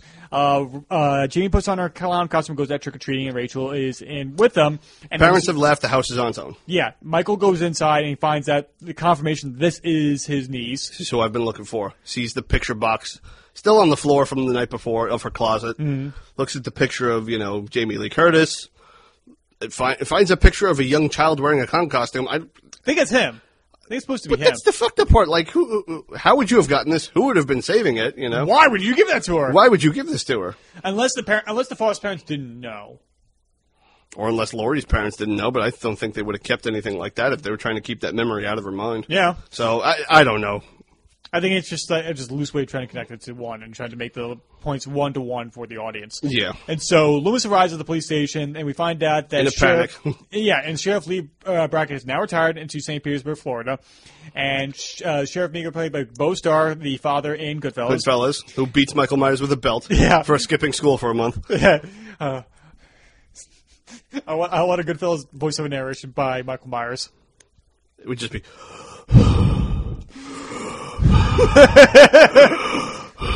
Bam, bam, bam, bam. Yeah. That'd be a hell of a narration for the whole movie. You'd never know what's going on in Goodfellas. It's just the breathing at the end of the first Halloween just playing out throughout the entire of Goodfellas. And I love, I know one of the things that Rob Zombie said in an interview for the first Halloween, and how Loomis kind of looked like a crazy drunk person running around, and how Loomis comes in in a huff to the police station saying Michael Myers is back. He's been drinking all afternoon in the fucking rusty old pickup truck. Yeah, I mean, I'm surprised the sheriff couldn't smell him walking in, and does take him seriously at this point. Yeah. So Loomis, comes in basically saying Michael Myers has come home to kill. And they're saying, oh, why? Of course, he's 10 years ago he went after Laurie Strode. Now he's after her daughter. And Meeker, he doesn't want to listen to this fucking shit. Obviously, they said they know who Loomis is. They're not going to forget his face around there. No. Like most towns, when something like that would happen, they probably would blame someone like Loomis. Yeah, I can even see it within the first couple of years after the incident of the first movie that they probably had the police department having a little meeting all right, this is things that we might have to look out for. We may see Sam and Loomis come strolling in and maybe cause havoc, even though Michael's gone, or there's kind of people playing pranks. But afterwards, it's kind of relaxed, and then when he does show up, people are like, "Oh, this guy does look familiar." Well, I'm sure also after Eddie Brackett was killed, we saw Sheriff Brackett's reaction to Halloween 2, "Damn you, you let him out." That probably didn't help either. And that's actually something touched upon in the first death of Laurie Strode, where Loomis is back looking at the Myers house and everything, and Brackett and Deputy Hunt pull up and start fucking screaming at him. And Loomis basically saying, I know Michael Myers is still alive. And Deputy Hunter's like, sir, I know you mean well, but seeing your face around here is not what we need right now. No.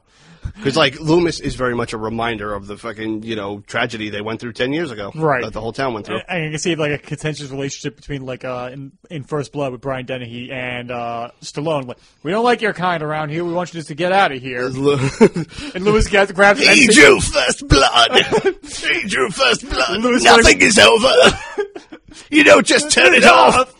Back then I was a psychiatrist in charge of all these patients. Now I can't even get a job parking cars. Lewis running around Haddonfield with an M60 in his arms. Oh, God. The fucking My God! The fucking kickback would send him flying. We talked about Wile E. Coyote before. The fucking kickback from an N16 would send him. I mean, like, like how he almost shot a kid on the street in Halloween 2. Imagine what he had, like, that kind of artillery, he'd be blowing away half the high school. How he caused the kid to get fucking hit by a car and explode into a well-placed van that just happened to be filled with gasoline, apparently. Yes, like, the fucking bread truck that was... It happened to be filled with C4. That was more fragile than a goddamn Pinto. It happened to be filled with C4, and the actual fuse and detonation mechanism just happened to be sitting right outside in the wheel well where the car was headed. And so Sheriff Meeker is convinced of the fact that Michael has returned because the phone lines are down. Well, also Loomis has to basically scream at him. Like he's brushing it off, and finally Loomis snaps it. 6 bodies, that's what I've seen between here and Ridgemont. And they try to get in touch with the Carruthers, and the fucking phones are down. So Meeker's finally like, all right, let me take this shit seriously. Yeah, and because at least the one thing that Loomis never phoned it in. That's the one. That's one of the best things about him, and a great thing. He was willing to come back. He wasn't above the material, no matter how. It really hasn't been the same without him, and that's one of the things that, like, I am still looking very much forward to this new movie, but without Donald Pleasance there, it's just, oh my God, with Carpenter back and Jamie Lee Curtis back again, yes, but with all this whole thing really wanting to just continue from the first one, it won't be the same without him, man. I bet you we may see a photo of him. I'm sure there's going to be references out the ass to him. I'm kind of almost hoping that there's going to be like a fucking journal or something that pops up.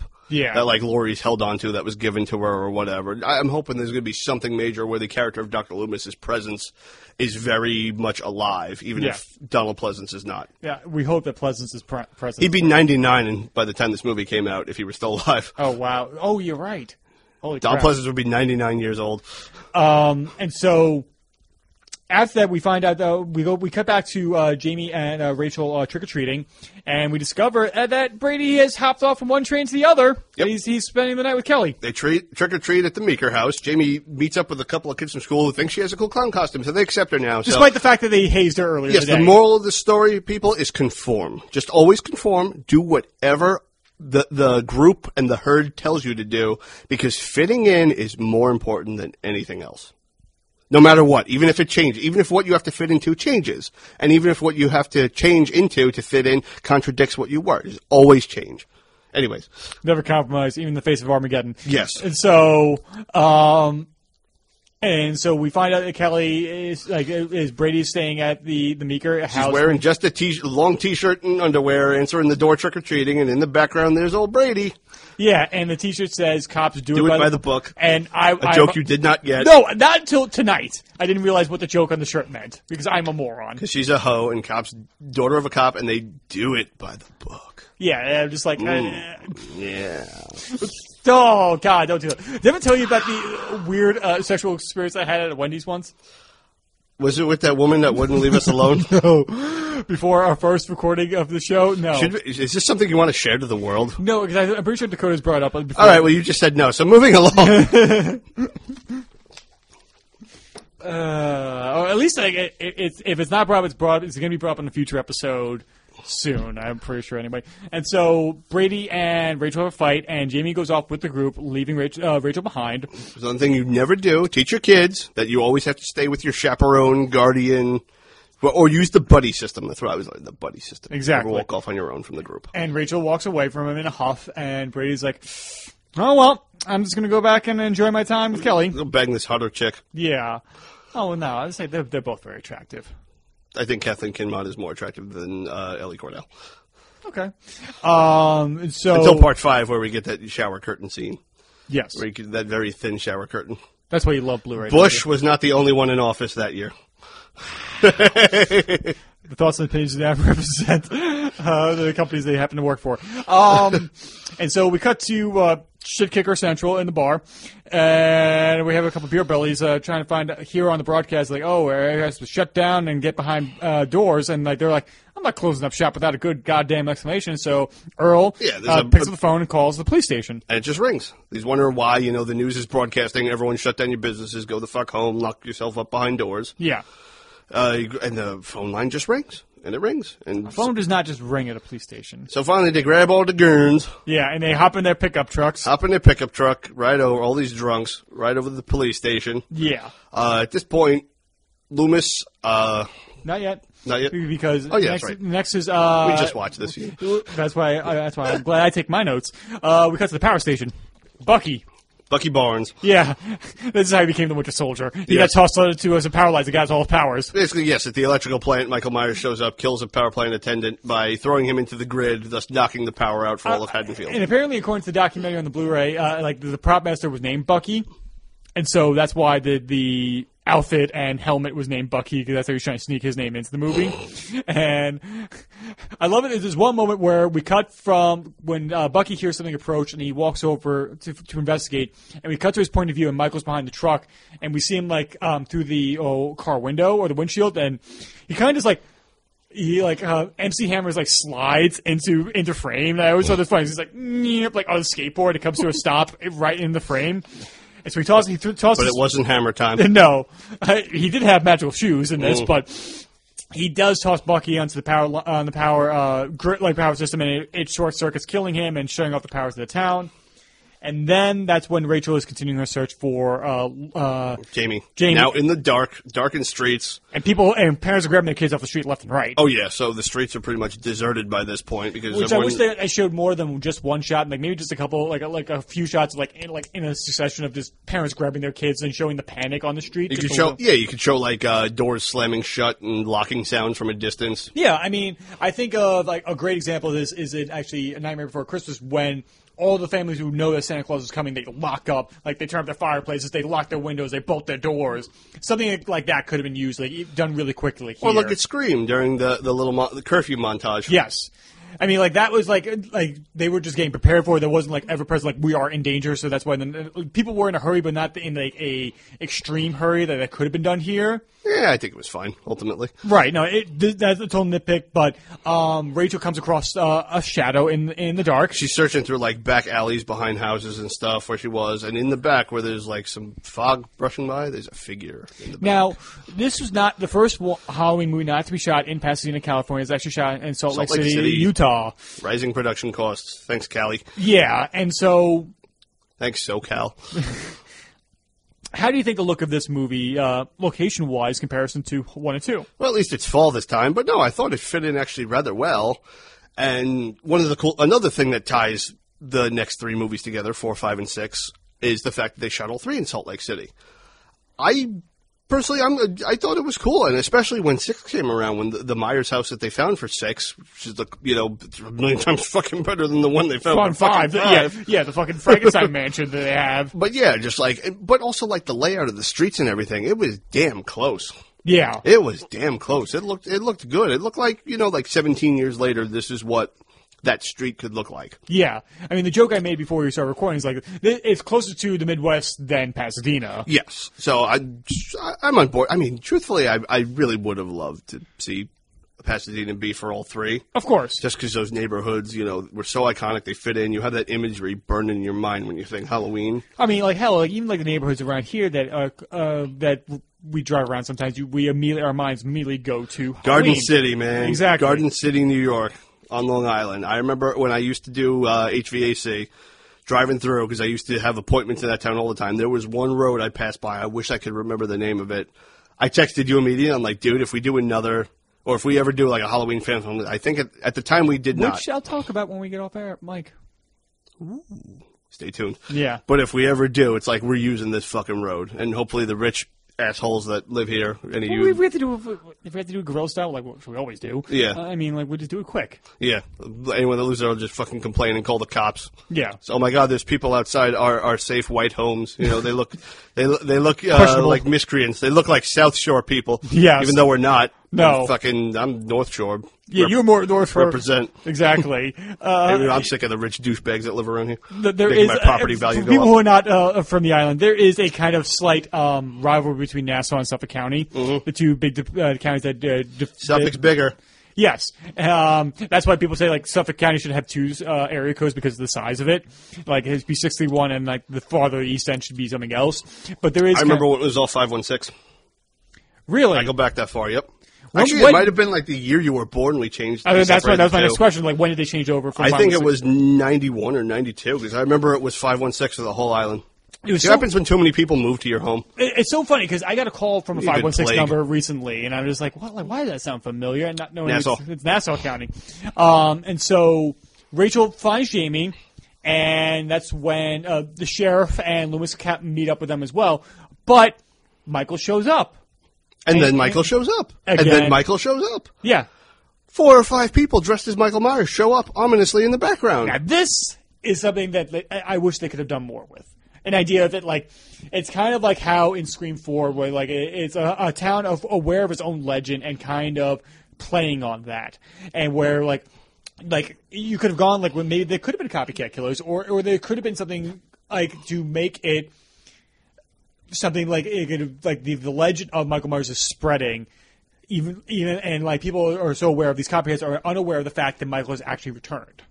Well, here's the thing, though. When you say copycats, do you mean legitimate copycat killers? Because don't forget, we were also coming off of Friday the 13th Part 5, which the copycat killer aspect was frowned upon. Yeah, I mean, but there was one. Yeah. I mean, like, if you kind of, like, so I Just know... the concept, I feel, was like something you could look at and just say, it didn't work for them, let's not try it. I know it's the original idea for Scream 3 by Kevin Williamson was kind of like what the following, his TV show with Kevin Bacon was kind of the premise of it. It's like a copycat killer of a serial killer, and he's trying to hunt them down. And the idea would be like the original opening of Scream 3 or was going to be like, Ghostface kills somebody, and then like a few people, and then they all get up and they all clap because they just recreated like a famous, or like they created their own version of it. Oh, true. And then they're stalked by the actual Ghostface. Well, look at, technically all the Scream killers are copycat killers. They're copying what Billy and Stu did. That's true. Even though Roman Bridger, spoilers for Scream 3, even though Yeah. Roman Bridger, Sidney's half-brother, was the guy that set them on that course, they were the ones that actually Yeah, it's pulled a it neat off. retcon that can work. So if anything, he's a copycat of the fucking people he set in motion. Which I just find ironic that he ends up getting the director's gig of a story that he kind of set in motion. Well, there you go. Well, I mean, he was a California boy, raised in that environment. Yeah. And so the sheriff and Loomis pull their guns and all the people run away like, oh, I'm pulling Taking off their masks, start laughing, ha ha ha, Which, Just like, dumb shitheads kids would being do. kids. Yep. And Michael watches them actually leave. But one of them doesn't take off his mask, and as they pull away, it's the real one standing there looking at him, driving away. Right. And so they go back to Sheriff's house. house. The Carruthers' house. No, they don't. They do not go back. They go back to Sheriff Meeker's house. Yes. Well, they go to the police station. They go back to the police station first, yes. And that's when we find it's in complete disarray. And before this, because we're completely off our fucking rockers because it's late on Sunday night, at one point, Meeker and Loomis do go to I just felt like the it wasn't that Carruthers. really important, that scene. I mean, Really? Well, they determine that Michael Myers really is back at that Yeah, point. because the see dog's they dead. find the dead dog, the photos all over the floor still. right. Which is another, like, it's like poetry. It rhymes. But that scene that that was a while before that we completely forgot about because of how wonderful we are. Yeah. That's No, basically their confirmation. Yeah, and it's pretty much like, and it's just a repeat of like when they go to the Myers house on Halloween 1, when they find like The dead dog. The dead, yeah. At least I don't think he ate part of this dog. I think he was just doing it because dogs fight against evil, and Michael hates dogs. But you never know. I know. That's the thing, though. I've owned dogs where it's like if we always say, if someone breaks into the house, they'll just lay down, and let the guy pet him. Yeah. So who knows? But they go back to the police station. They go inside, and the fucking police station is completely trashed. Lights are out, and there's dead police bodies all over the fucking place. They're literally ripped to shreds. Yes, like arms ripped off and stuff. Meeker says, men wouldn't do this. This isn't a man. The famous line, this isn't a man we're dealing with. What are we dealing with? Evil. And so They go outside where the beer bellies show up. the rednecks, Yeah. the team of rednecks from Earl and his team of rednecks buddies from his bar show up. like banjo music playing. They should be. And we discovered something really interesting on your copy of the Blu-ray from the Shout Factory here at this point in the movie. Yeah. Well, no, this wasn't. This was Anchor Bay. It was Anchor Bay. Shout Factory did that one, yep. We were watching my copy of Halloween 4 from the 15-disc limited edition complete collection. And unfortunately, around this point, like the 45-and-a-half-minute mark, for a good 10 minutes, there is the audio and video goes out of sync. Yeah. From what I was reading online while we were watching this, allegedly it also happens in Anchor Bay's original Blu-ray release, which we'll talk about later, but it's not as severe as this. They issued out replacement discs, and I guess I didn't know about it or even care, but I didn't make the cutoff. I'm about 4 years late to that party, so they had an official cutoff for when you can claim it? Yeah, because you had to have proof of purchase and all this shit. Oh. It's no, because we both were because we were not saying we were half watching, because we were both on our phones. Like, I was on my phone, you were on your tablet. Like, I was tweeting with somebody, like, back and forth a little bit while we're watching and taking notes. And I just happened to look up and just realized that the audio and video was out of sync. I noticed it, but the thing is, it wasn't that bad to, like, because I go back to the early days of, like, downloading shit on, like, Kazaa and LimeWire. Right. And you had stuff there that was just so god-awful fucking bad in quality. Shit would be crazy, out of sync, whatnot. So, I mean, I guess I'm not as sensitive to it, because if it's not off by, like, a horrible amount, I can live with it, or even let it slide, or even just, like, not even notice it. Mm-hmm. Yeah, because, like, there were some files that you've given me that it pertains to certain wrestling stuff. Like some of it's a little out of sync, and I have to, like, if I want to go back and rewatch, like, I do adjust the audio delay through my VLC player, and so it could be synced up like that. But it was just something that we just noticed on this one. And what we find out in the scene is that Earl, the leader of this band of misfits, I was to say, not miscreants. I didn't say they're misfits. They seem to fit right in. He's a bar owner. Yeah. Owner always fits in. And that his son was one of the victims 10 years ago, and they become a lynch mob. Basically, and Loomis was the one that says it was Michael Myers who did all this, you know? Loomis basically wound him up, thinking that these people, these armed fucking, emotionally unstable hillbillies with their Second Amendment. Yeah. Not that there's anything wrong with that. I own a gun myself. But yeah. I don't run around in the back of a pickup truck with it. Yeah. That, like, these people will be the only defense we really have. And I mean, I don't know. Maybe this is one of those weaker aspects of a script that was written in 11 days, but it feels like, I don't know, maybe Loomis was kind of just like, what the fuck else do we have to lose? At least these people are armed. Yeah, I mean, do you think this is the right decision on Loomis's behalf, setting off this, these people half-cocked or fully cocked? God, no, because as we'll talk about how it turns out. But the thing is, I mean, at that point, how can you really lie to them? What if they walk into the police station and say, oh, yeah, move along, nothing to see, everything's okay. Everything's all right, fine. You just told me off, it's their butt, baby. Everything's okay, everything's fine here. How are you? We're staying in a squad. No. Boring conversation. Anyway. Loomis, we're going to have company. No! Leia! But yeah, it's like, what the fuck else could you say? I mean, I think Loomis at this point knew that, like, all right, this evil person is never going to fucking be destroyed, but at least I've got some kind of defense to hold him off. Yeah. So Loomis kind of unleashes these guys. And it's interesting when you hear Earl lost his boy 10 years ago. It's like, I wonder who it was. You think it was Bob, the character of Bob from Halloween 1? You think it was Bud? I say Bob because I think age-wise, because I think Bud could have been like a little bit older. I mean, I would say Bob, or like, hell, it could be even fucking like Earl could be like that could be Ben Tramer's father for all we know. True. Then he should be shooting Loomis. He's the one who got Loomis. He's the one who got Ben killed. Ben Tramer. He just wanted to distract him where a cop fucking ran into his ass. I mean, like he should have brought him like the fucking fire squad at that point. So more speculation, they're good at this, trying to link things together with just like almost like Easter eggs. Yeah. And so these drunks go off basically vowing revenge on fucking Michael Myers. They go off in their pickup truck to hunt him down and shoot him like a raccoon. Yeah.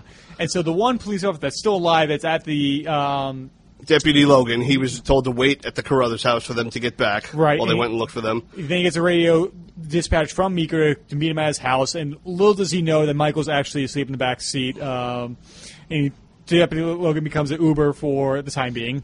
Uber before there was Uber, except he doesn't molest him. It's so fucked up, like how many stories of like how many people just slept with their Uber drivers or being molested by Uber drivers because of that. Ugh. And so then we cut back to the hillbillies thinking they find Michael Myers.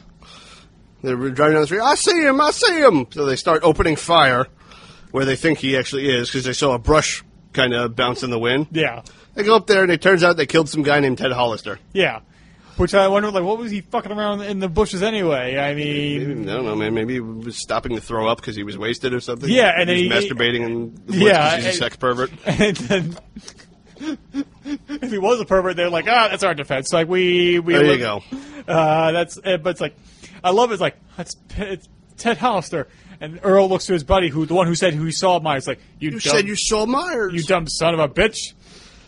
But also another thing with I feel like the weakness with the 11-day script is that like they kind of does this mean they kind of just leave his ass there? There's no police force. Nope. You can't exactly call 911. I'm sure the dispatcher was fucking dismembered as well. Yeah. They call the hospital directly and say, "Hey, come pick up this guy we just shot." Or did they just bounce and left his ass there? That's what I'm kind of thinking. It's like they just bailed on Ted Hollister's fucking corpse before everybody in the neighborhood who just probably were woken up by. It was Michael Myers. I know he uses a knife, but he was using several guns at once. He stopped, reloaded, and kept shooting just in case he was dead. Yeah, I know it looked like it was 7 people that shot him. He must have just shot him with 7 people's... What if it was just one guy with 6 guns? Or it was one guy with 6 guns. He had that multi-gun. And so at the Meeker house, we find out that Brady and Kelly are about to get it on. Yep. As the cinema snob says, in a sex scene so tame it's not even edited for television broadcast. Her side boob is kind of blurred out. There's a lot of awesome side boob swaying. It's blurred out on AMC. It is? Yeah. Damn. What is glorious side boob? I just hear Peter Griffin whenever he separated. That's my side boob. They are startled by the pulling up of the police car, and so he can't. No, I'm not going there. Okay. So Brady, they basically in a big rush to get their clothes back on before Brady gets killed. They all walk in together. We've all been there, ladies and gentlemen. Rachel gives both of them just a nasty look. Yeah. Meeker just slush shames them. Meeker just basically saying, everyone, we're gonna Rachel take Jamie upstairs. We're going to lock up the house. We're going to fortify this fucking place. Yeah. Deputy Logan finally arrives. They get in there. He sends Brady up to the attic, with some roofing nails and a hammer to fucking secure their attic with a double-barrel shotgun and a few shells. Yep. He threatens to use the shotgun on Brady if he ever catches him groping his daughter. They set up all kinds of lanterns. They have a 2-way radio in the basement. Basically, they get everything set up. His front door's got a metal deadbolt. Back door is padlocked. No one can get in or out. Unfortunately, the extra becomes their own prison. Yep, the extra passenger that was riding back there, he's kind of you kind of locked him in there with you. Yep, he's resourceful like that. Yep. And so on the radio, they make contact with the state police, and they say, like, we're going to get back to you as soon as possible when we start mobilizing. Loomis decides to go back to the Carruthers house in order to hunt for Michael. This felt kind of weak too, because it's like. It's the only way to get him out of the story for him to come back later. Yeah, it's like, do you really want to face Michael by yourself? It's like... Well, obviously, it seems like Loomis has a death wish at this point.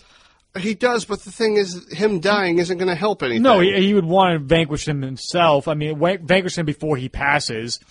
I mean, that's so much of his drive is based upon that. But what's this little old man going to fucking do? He shot him earlier today. He's done jack all. Yeah, so it's like it felt like a weak excuse to get him out of there. Yeah, I mean, as well as the next thing is that we find out over the radio that the rednecks killed Ted Hollister. At which point Meeker just feels he's got to go back out there and freaking wrangle them somehow. Wrangle him, get a hold of this situation before anyone else gets fucking killed. Right, I think, and because this is probably a rewrite because of the initial ending that was planned for it, that he was going to die fighting Michael in the basement. Yes. So while it's going on, the teen drama is continuing where I almost said Brody. My friend's dog is named Brody. He's adorable. English bulldog. Love him. Oh. Love you, Brody. But Brady comes to check on Rachel and Jamie where, I guess in that scene, Rachel told Jamie, or that Loomis told Jamie. Somebody told you because Jamie's, in tears.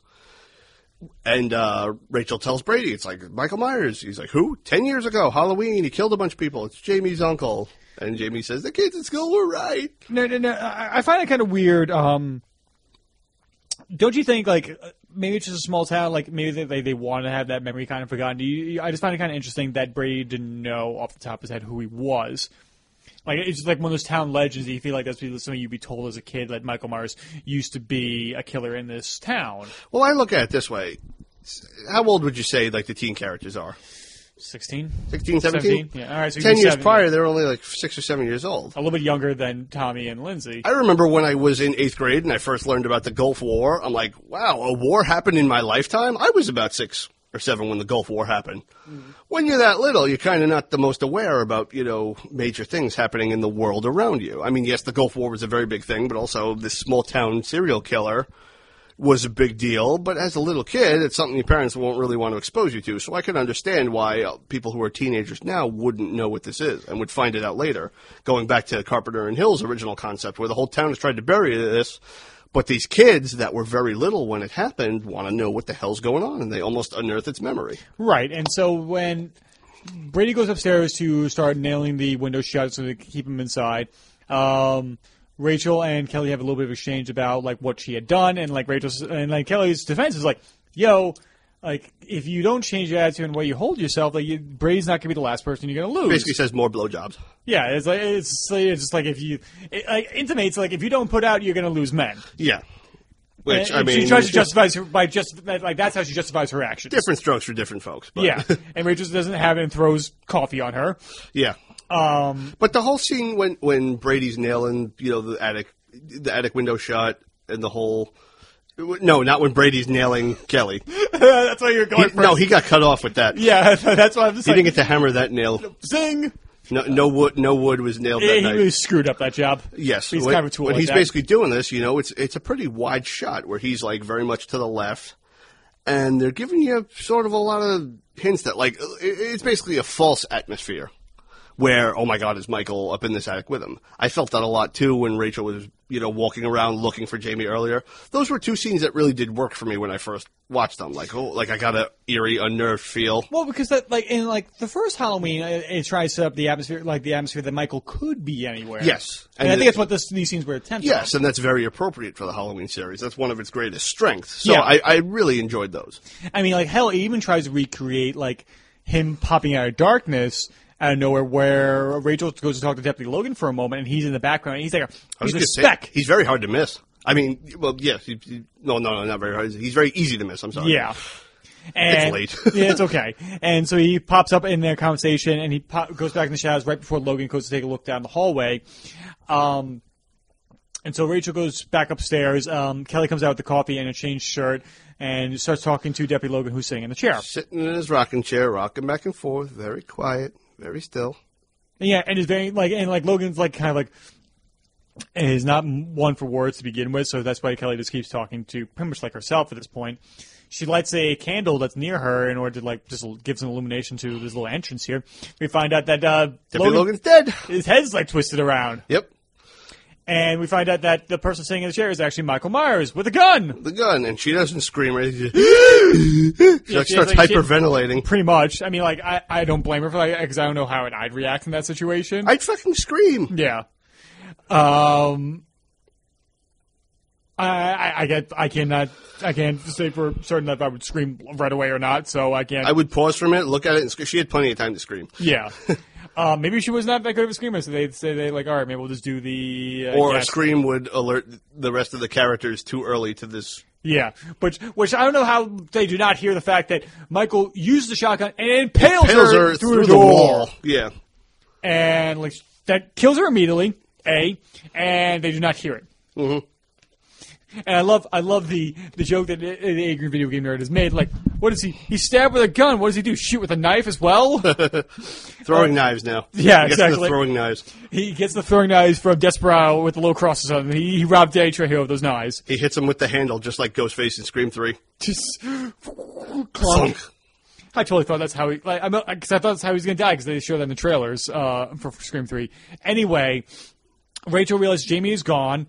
And Rachel's in the basement on the radio and hears the state troopers are coming. Yeah, she was basically left to, when Meeker left. She was basically left to tend to the fucking ham radio in the basement. So finally, the state troopers get back in touch with her, tell her that help is on the way. So she goes up to tell Help is everyone. on the way, dear. Mrs. Doubtfire is coming to save them. She's gonna Heimlich maneuver. Michael Myers is allergic to pepper, so Yes. she's going to place pepper all over a shrimp and feed it to him. That's all Blofeld had to do to defeat James Bond. Just give him a fucking shrimp with pepper on it. All these years, I knew he was allergic to shellfish. I never used it to my And advantage. Donald Pleasance could have done it. Exactly. But anyway, he could have done that in the institution. Like, oh my god. You Wow. only eat shrimp once, Mr. Bond. And so she goes upstairs, discover Logan and Can't Kelly find dead, anyone. Rach, and Jamie's gone. Runs into Brady, who uses his 2 shells in the barrel to try and destroy the lock on the door, which does nothing when they realize The deadbolt inside the door is actually Metal. You can't. They find out they're trapped in the fucking house. They go upstairs, they run upstairs, and they find Jamie at the top of the stairs. Rachel realizes Michael's downstairs by the fireplace. And Over the balcony, Brady looks. He warns them. Right. Yep. And he shoots, not realizing he wasted both shells on the door. Yep. Tries to reload. He tries to reload while standing still, which you don't do when a killer is slowly approaching you. Yeah. I mean, like, how many like online video games you played when you reloaded? You never stop moving when you're playing online. Unless you're in cover. Yeah. And so he does reload. He does a very good. I gotta say, the actor's name, Sasha Jensen, yeah. Jensen does a really good job of like nervously fumbling to get because it's a double barrel gun. Yeah. He's got to take both shells out. He gets the second one stuck. Yeah, it gets for a jammed minute. a little bit, and then Gets it back in. By the time he lifts the gun up, Michael's right there, like in front of the camera, knocks it out of the way. Which is weird because there is one cut of him, like, it's like a few frames where we see Michael, like, race forward. It's him while he's still in front of the door. The front door. That's awesome. And then it cuts to the wide of it looking up at the banister of him grabbing the gun as Sasha pulls the trigger and fires. Past him. Yeah. Then he tries to use it as a baseball bat. Sasha tries to use a baseball bat on Michael. Michael grabs it with both hands, knocks it into his face, Like and a fucking drops hockey stick. drops it off the balcony. So, Yeah. so Brady's unarmed. Rachel's screaming, "Come with us! Come with us!" Brady, in like his arc, basically redeems himself by sacrificing his life to save Rachel and Jamie. So I'm not gonna pour this on my floor, but one for my boy, One for Brady. one for Brady. Michael grabs him, and in a really cool, it's a simple effect. It's all about lighting. He basically grabs him by the neck, picks him up, holds him up, and slowly starts crushing his neck and face. And Yeah. all it really is like Sasha Jensen just standing on something. Yeah. With George Wilbur's hands like around his neck, doing that like Just putting his fingers like into his jaw, into a his bit, like, into moving his shit face, around. around his neck, with that like fake like that fake grip. Yeah. Like when you look like your muscles are tense and gripping, but they're not, and there's the sound of bones crunching. It's a pretty cool effect. Yeah, I mean, because Barely any blood. no, I mean, like we've done a few things that where it's all sound and it's worth. I mean, like when we did 15-second short, when like Sarah turned her head up, when your character turned her head around, like simple effect. Most of that is sound. It sells it.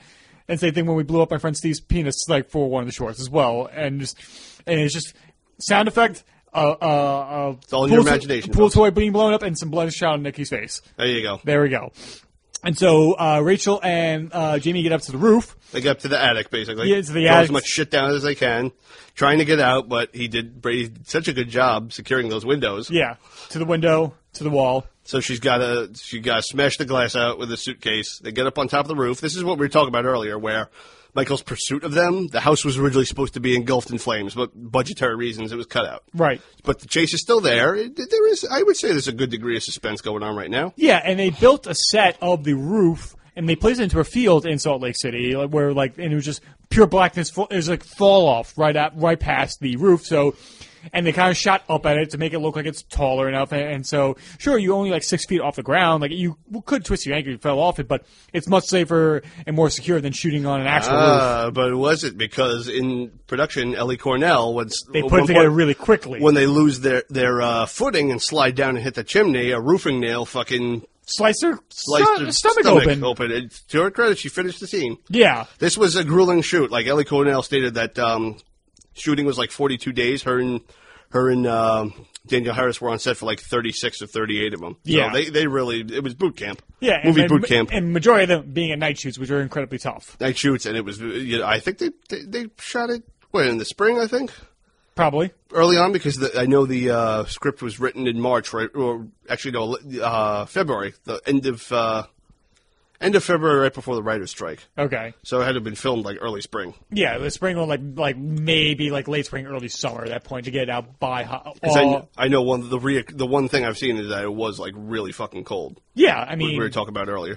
for those middle of the night shoots. Right, like, as I have a buddy, like, a filmmaker who runs Witching Season Films, who does all, like, if you want to talk about, like, Halloween-centric, like, anthology films, look up Witching Season Films on YouTube. Michael Baloff, he's from Utah, that's where they shoot it, and it's, like, it's freaking freezing in there, and, like, when they got freakishly warm, he's like, what is this? He's posting on his social media, like, this is not strange. This is strange. This is not supposed to be like this. Anyway, and so Rachel falls off the roof when she's hanging up the gutters as Michael is attacking her. She basically wraps, like, the fucking antenna wire around Jamie to lower her down, but as Michael finally approaches and attacks, she drops her, and she gets stuck. Yeah. Midway there, Jamie's dangling. It's, like, wrapped around, like, her arm at this point. Around her waist. Around her waist. So he goes to attack Rachel. Rachel's hanging off the fucking roof by the gutters, you know, trying to avoid getting stabbed. And unfortunately, she loses her grip, falls off the roof. Yeah. Jamie, the cable gives out. She falls down the rest of the way. I feel bad for the poor stunt person. Yeah, for Jamie. Crawls over to Rachel, telling her, "Oh, please come alive."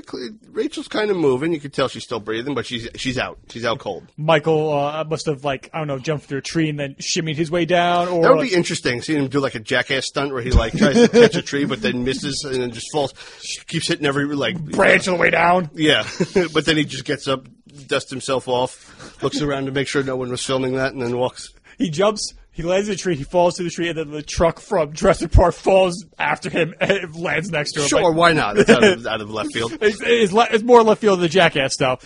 And he starts giving pursuit to Jamie, who gets away with him temporarily, but runs to Loomis. She's running through the streets, you know, screaming, "Help me, help me!" And according to Danielle Harris, there are neighbors that, like, actually heard this being in the middle of the night and called the cops.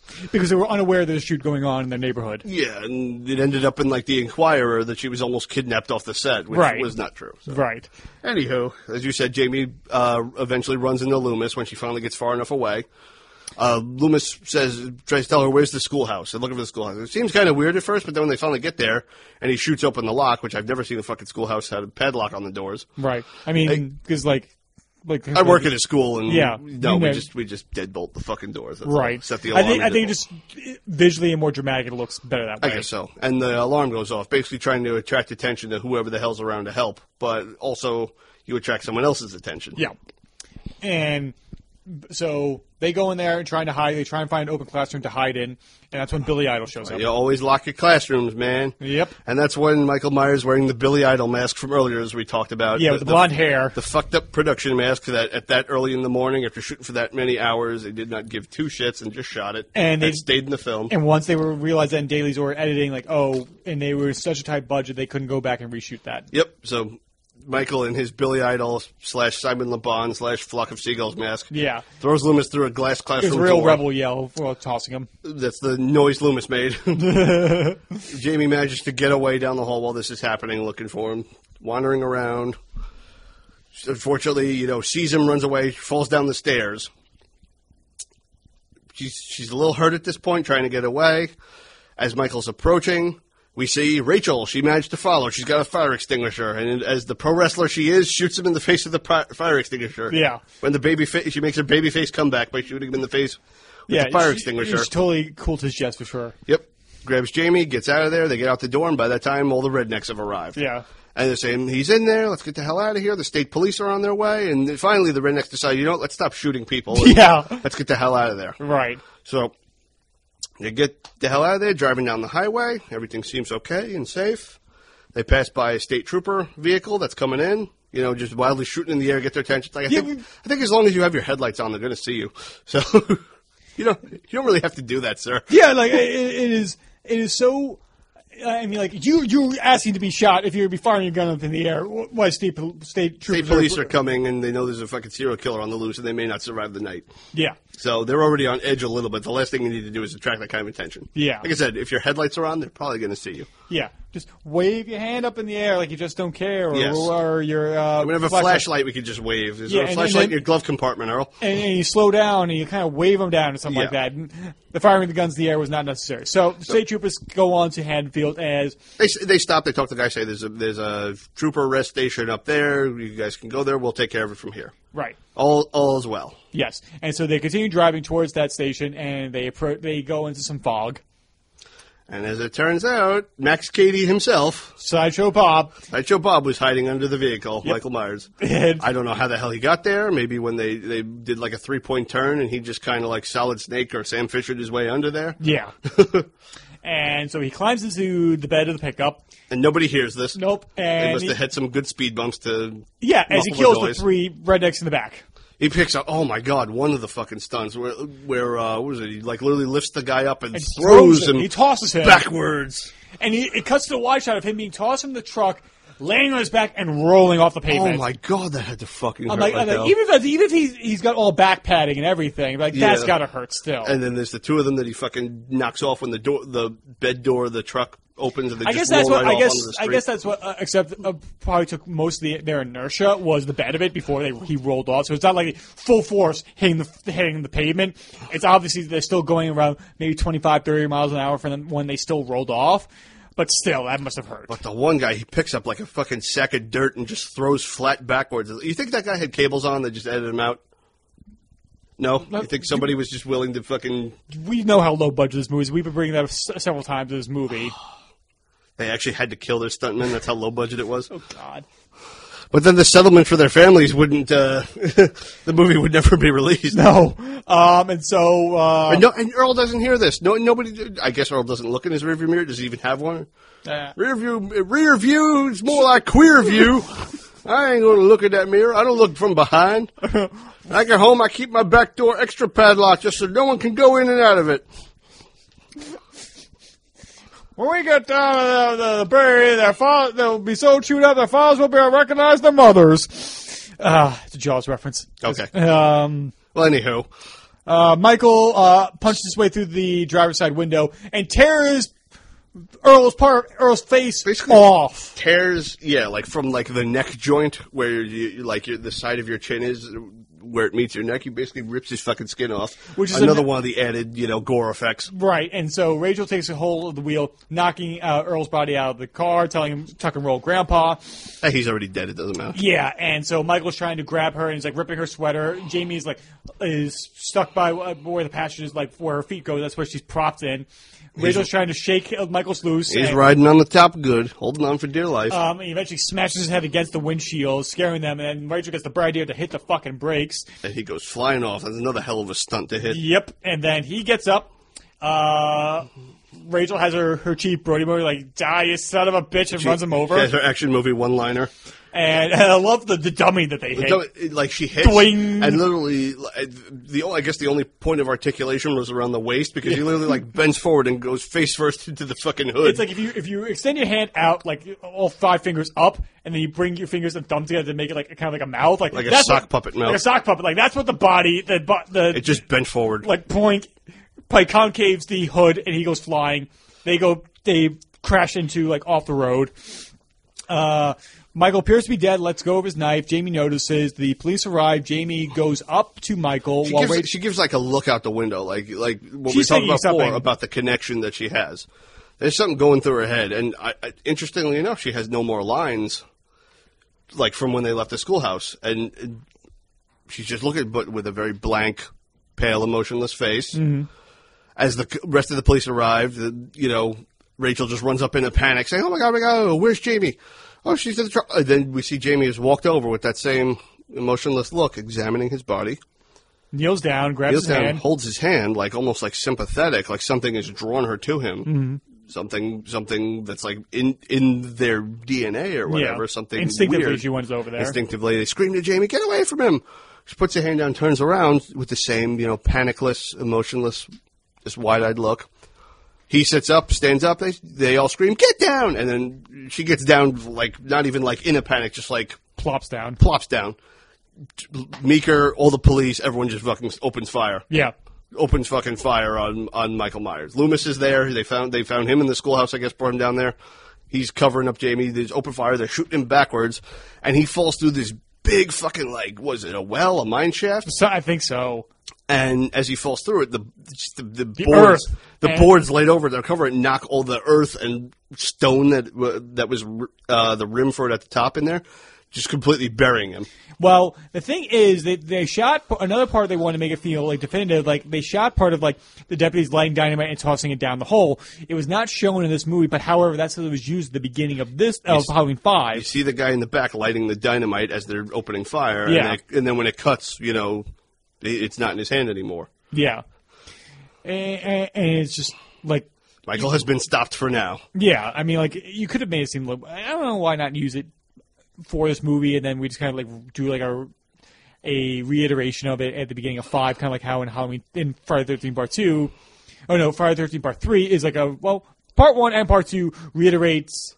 Well, all three of them reiterate the beginnings of the previous movies. Yeah. And so then we cut back to the Crothers house. Well, personally, I feel like you didn't need the dynamite. Just the idea that like you're seeing all this rubble and stone collapse down into it. I feel like you didn't really need it. Like, oh my God, this guy, he's buried. There's no way he can survive. He's crushed. He'll never get up. Right. There's something about it. I feel like the dynamite would have been overkill at that point. Mm-hmm. That's it was why. the 80s. Yes. I mean, I don't think it could have hurt. That's why. That's why if we're jumping ahead, I feel it worked better as a extended recap. Okay. Than necessarily because we see after the. All right, we're going to jump ahead a little bit, folks, to the next episode, just the beginning, but we get a recap of the ending of 4, basically from the point where she runs over the fucking dummy and all that. Boing. Now, instead of, just cutting back to the original, the rest of 4, we cut into the well and see a body crawling away. Michael, he survived, and he's crawling away from the rubble. He wasn't fully crushed. And then after that, we see the officers throw the dynamite down the well.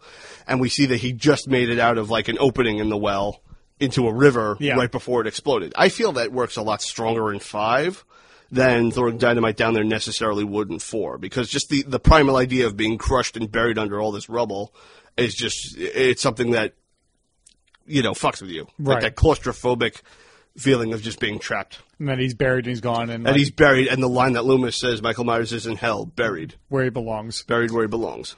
And so we were back at the Crothers house. And The epilogue. While the foster parents are consoling Jamie and Rachel. And Loomis says, Michael Myers, he almost has this, like... relief, a somewhat relief. It's like this nonchalant relief where it's like... It's like I'm relieved it's over for now, but it's never truly over. No. And so Rachel's mother, Jamie's stepmother, decides to go run a bath for Jamie and just to kind of like cleanse her from everything. And so we see her start that, and then we see a POV walk around upstairs, put on a mask, grab a pair of scissors. Put on a mask. We don't know. It's that famous POV shot from the original Halloween, but instead of seeing the mask that was put over or any hands wearing costumes, it just slides we just on. see the mask thing, the eye hole slide over the camera. Yeah. Walk past one of the bathrooms, grab a pair of scissors, keep walking down the hallway to where we hear running water, look inside the bathroom, and there's Mrs. Carruthers. Stops, she looks up at who's there, cut to a shot from down the stairs, and a loud scream. Yeah. Loomis comes running with his gun held up. He looks up at what's there and starts screaming, "No! No!" over and over again. We don't know what he's seeing at first, and then we cut to his point of view, and it's Jamie in her clown costume with the mask on with bloody scissors in her hand. Covered in blood, holding a pair of bloody scissors. And breathing heavily just like Michael. Meeker comes over, knocks the gun out of Loomis's hand. Loomis now just, like, falls back to the wall, just an emotional pile of just, like... Meeker grabs the gun to turn to see what it is, and then he's shocked and stopped in his tracks from that. And Loomis is just slowly, like, slicking the floor, like, practically crying at this point. Like, no! Rachel comes by, her father comes by, and they're all just the wide-eyed, 1,000-yard stare look of shock at what they've just seen. That now, this little girl has become, this evil. Yeah. And I do feel, like I was saying before, that this was foreshadowed in that ending part where, like, Jamie no longer has any lines and just has this blank, pale, emotionless face. Looking back, hindsight, I feel like that was foreshadowing the ending. But they knew where the movie was going to go, and that's why they kind of planted seeds there. And so, the movie's over. It was a success. It was a kind of a mixed critically. Like some people loved it, some people hated it. It holds a pretty low score on Rotten Tomatoes. Yeah, but it was such a success that they would greenlight a sequel to be out a year later, which is never good unless you're the Saw franchise. But we'll get into that another day, maybe. And so total domestic gross of $17,758,757. Yeah, $68,757. That's from domestic, right? Yep. We don't know what the international is. International and worldwide, I don't know if it was ever. Those numbers were ever actually released. Yeah, and so, obviously they made 3 times their budget back in domestic alone before international and before home video and all of rights, so it was obviously a smash success. Now, As Mustafa Akkad has said, and this is a little skipper forward, I'll reiterate this, drunk off the success of Halloween 4, we immediately rushed into Halloween 5. Right, which I don't think we'll get into the reasons why I think it was a bad decision. It was set up where it was looking like Jamie's going to be the new killer. Or, as Danielle Harris says, or at least his sidekick, you know? Yeah. Like, she was all on board for it. She thought it was cool. I believe Donald Pleasance liked that idea. Something was definitely set up for a sequel, something big. And so, okay, how does this movie, rank? How do you feel about, since the first time watching it and watching it today, how has your feelings changed on this movie, or if they have changed? Well, I mean, I pretty much know what to expect from it nowadays. I do think that even with just writing a fucking script like this in 11 days, and with all the things we've talked about that feel like they were part of a script that was written in 11 days, I do still feel that it works very well as a movie sequel, as a movie on its own. I like it. I mean, yes, it is copying a lot beat for beat from the original Halloween. You can say it is your standard, beat for beat sequel, but at the same time, I do feel it established an identity of its own. It's the start of a whole new chapter, that a chapter that I'm a fan of, even with its missteps in there. And I mean, overall, I have very good impressions of it. I enjoy it a lot. So do I, and it's something that I've talked to my friend Jeremy, who I've mentioned before, and my friend Andy, who is a huge fan of this franchise. I feel like I've gone back to watch this sequel the most in the original timeline, other than maybe than H2O. Like, I've watched this more than 2. I'm drawn to this one more than 2, despite the fact that it is a baton handoff from 1 to 2, and it's, like you said, when we did 2, it's kind of like a complete story. If you have the time, you should watch 1 and 2 back to back. However, I just feel like, for some reason, I just really enjoyed this one, despite the missteps that we brought up, and despite the the fact that the script seems like it was written in 11 days, for better or for worse. But I just love the atmosphere of the cinematography, even though it's not the greatest of all photography. It's not the sharpest of all the movies. Maybe the fact that it was not photographed anamorphically, that it just is shine. It shows a little bit it's not super great. The photography's okay, but you can tell it's from a lower budgeted movie. But it's not like some of the early Friday the 13th sequels you had one light and it just looks really grainy or what have you. I do feel when I watch these, because I marathon these movies so fucking much. We've done it once, Yeah. When I do it, I've said in the Halloween 3 one, I do feel like watching Halloween 3 is the perfect break, that 10-year break between the 10 years of number 2 and number 4. Yeah. That fits in there great, perfectly for me. And then when I put on 4 immediately, this old new look, like how it is, in 185, and it's, it doesn't have the same cinematography. I do feel it gives it that, like anything in your life, 10 years later, it's going to be new, but there's a familiarity to it because it's still you, Yes. Am I making any sense? I kind of feel like I'm rambling. I feel like there's something fresh about it, that we're starting a new chapter. Right. Even with all the changes from technical standpoints and visual standpoints. Favorite scene, least favorite scene? Probably least favorite scene, the Ted Hollister shit. Because I know it's meant to show that these fucking rednecks aren't going to do a good job, aren't really going to accomplish anything, and probably just cause trouble. But this other shit, you could have done fucking property damage, or where they almost shoot someone. Yeah. But just wrapping my head around the idea is that, okay, these fucking guys just killed someone. And we're supposed to morally identify with them despite the fact they just murdered somebody. Yes, and the fact that they're not they don't stop immediately and go oh my god, what the hell did we just do? And even though there's no police force down there, it's the idea that they just left this fucking corpse there. Right. As for favorite scene, probably the ending, because I do remember when watching it for the first time, there was a degree of shock I felt. Nice. Because I remember when I was watching it, my stepsister had come into the room at one point. She was watching a lot of it, too, and I was explaining, because I had watched number 1 with her, and I kind of got her into it, too. We were watching it, and at the ending, we were both, shocked as hell. This kid, has become this evil. This sweet little girl is now the force of evil that he was. Right. For me, my least favorite, I probably have to agree with you, is that just the moral justification of like, oh, they just straight up murdered this guy and like there's no repercussions to them. Yeah, there is repercussions in the form of Michael Myers, but like, what if Michael didn't kill him? Like, would they have suffered consequences because of their buffoonery? My favorite scene, it might be the opening with like the opening text, like in the field and like the music, and then or like the ending with just because that sends you out at the end of it. Like, that's a great way to end that movie because there's so much potential where you can come from. And it's like, yes, you could argue it's setting up a sequel, but you could have gone so many places with them. And I know the writer has he was offered the role to come back to do 5, but him and his writing partner wanted to get this action movie off the ground, so that's why they declined, and they brought in new writers, and as well as everything was so fast-tracked for Halloween 5.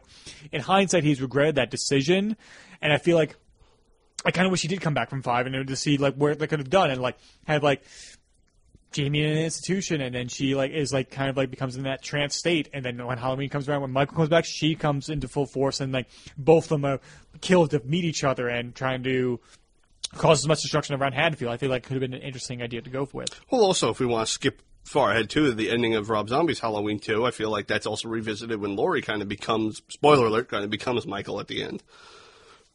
I think that's interesting that this guy has, this force of evil has this fucking supernatural influence. Yeah. And I do agree with you that the opening of Halloween 4 is definitely up there with favorite scenes. I almost feel like it's stretching out the anticipation. Yeah. There, like this franchise and this killer has been dormant for 10 years, and here's just this little calm before the fucking shit hits the fan, and you're just waiting for it, Exactly. With all this dark imagery around you. The score, your feelings on it? I think it was great. I liked what Alan Howarth did. As I said in Halloween 2, the original synth style, it had to grow on me for a while, but I feel that this was a really good, return to form for it. It was still made with more of an electric piano sound. Mm-hmm. A little more ambient. They threw a little more reverb onto it. Right. It had more of reverberation to it, but I do feel it was very strong. I do feel the pieces they added in, like the very slow with synth strings was really cool. It's good to just, build up for scenes where you need to just build up that anticipation. Mm-hmm. I thought it was very good too. And I feel like at least the beats per minute on the main theme is a little bit faster. It might be. Oh, no, it probably is. And they when they started adding the little kick drum in, the dum dum dum dum. I think so. Yeah. So yeah, and I really enjoyed the score as well, and I love the atmospheric stuff that you brought up. The kind of it brings the feeling of dread to the audience, even when Michael's not around. And also, I feel only one weakness in the score is whatever they fucking used for the Ted Hollister scene when they start banging on the roof of the truck. Hey, he's over there. It's like a fucking tuba, and I'm like, what the fuck is this? Maybe it's supposed to be a comedic version. It feels as fat and dumb as these rednecks in this scene. So. And so, since we brought up Mask before, there's a little bit of news on the new Halloween movie about Mask that we brought up in conversation the other night. The other night. At the time of the recording of this podcast, for those of you, a couple years in the future, many years in the future, thousands of years in the future. Yes. Around the time it was announced, I feel like the title of the article is really, really fucking misleading. Like most clickbait articles written. Yes, that the original Michael Myers mask will return for Halloween 2018. Now, if you go and read this article, which I know the internet has a hard time doing that, I'm not insulting you people, it's just this fucking... an observation. Social media tends to deem shit more on title than actual content. But if you read this, the production designer, I forget his fucking name, he has stated that he's going back to recreate the original mask, but give it the look of something that has weathered and been, destroyed for 40 years. Mm. So I kind of feel like that's also a bit of a nod to the Rob Zombie films, because they say there's going to be fucking Easter eggs of the whole series out the ass. Mm. This is going to it's going to reference everything. So we can see more redneck rape in that one? I'm hoping not. I'm hoping that a tattered mask I'm hoping that a grungy, dirty Michael is basically the zombie tribute. And that Jamie Lee Curtis's daughter kung fu fights Michael Myers? No, I'm hoping to God anyone that tries to kung fu Michael Myers is fucking split in half like a log. And then set on fire like said log. And then pissed upon to put out the fire like said log. And then shit upon and then stirred into the ground so that it won't catch fire again like a fucking log. Okay. But yes, and well, when I showed you this the other night, some years back, there was an article done. It wasn't very long ago, maybe like 2012, 2014. There was an article done spotlighting the original Michael Myers mask. Dick Warlock had apparently made an appearance. It's been in the possession of a like haunted house amusement type owner, and Dick Warlock made an appearance where he brought with him the original, mask, the boots, the scalpel from Halloween 2, but the mask, because that was the original Halloween 1 mask.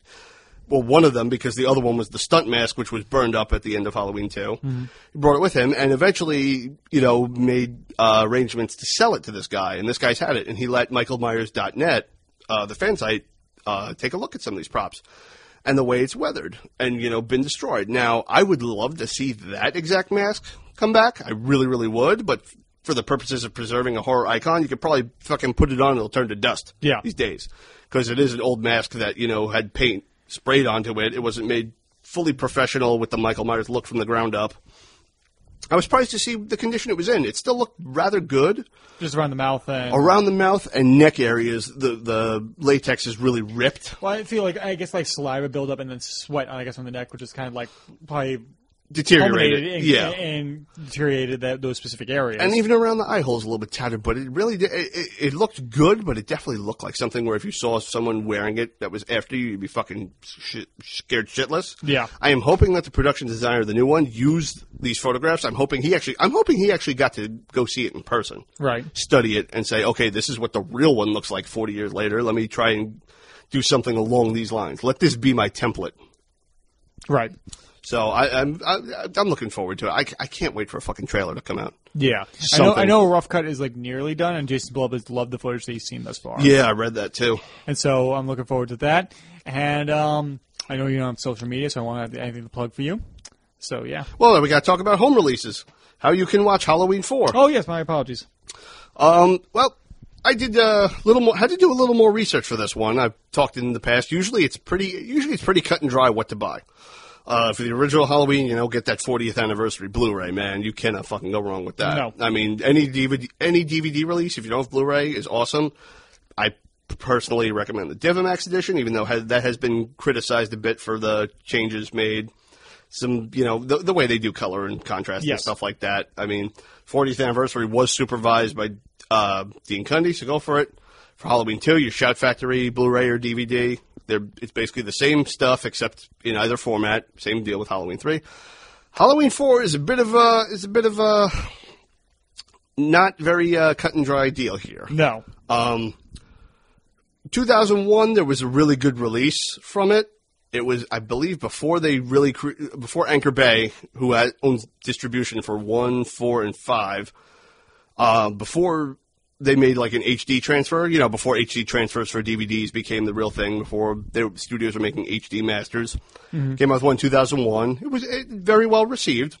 2006, though, they did also a DiviMax edition. DiviMax was basically some kind of process that they used it's more of an advertising thing. It's basically you take an HD master and pop it on a DVD. Right. DiviMax was heavily advertised because I think that was the company that did it.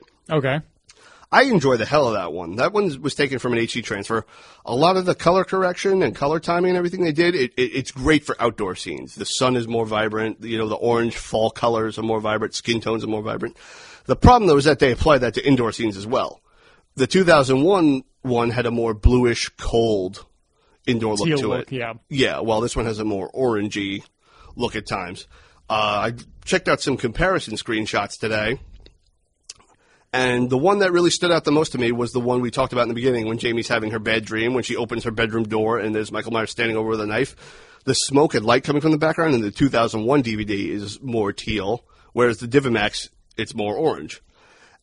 The DiviMax one, you're going to get better clarity from because it is from an HD transfer downsampled into 480i or 480p if you're watching it on a CRT or HD TV, probably whatever. Mm-hmm. So I would go with that one for pure quality, but if you are a stickler for more of that other look, I'd say go with the 2001. If you could track it down, I don't know really where to find it. The DiviMax edition is the most common. For you international folks, in the UK, you've got a million and one fucking options. They have re-released this over and over again. It's kind of like the Evil Dead releases when there's been so many companies that had the rights for it and they keep re-releasing it so you don't know which one to get. Yeah, but that's you guys, you folks in Europe, I bid you good luck. Yes. But for us in America, the two that really stand out the most is the Divimax Edition DVD, which has quite a number of extras on it, a couple of making of featurettes. And a commentary track tracks from the writer. Anchor Bay in 2011? 11 or 12 finally released it on Blu-ray, and it is taken pretty much from the same HD transfer. The thing is, I don't know if it's just at a lower bit rate or something, but you're not really getting an incredible jump in picture quality by this, because you still get the same color and looks. I actually sat there comparing the two today. Yes. The biggest thing I did notice is that you are going to get an increase in clarity in text elements and elements that are kind of like close together, like fence patterns or whatever, like chain link fences and stuff, signs. You know, the ambulance staff at the beginning had like patches on their shoulders that said like the security guard, the one that said security. That all popped out, better.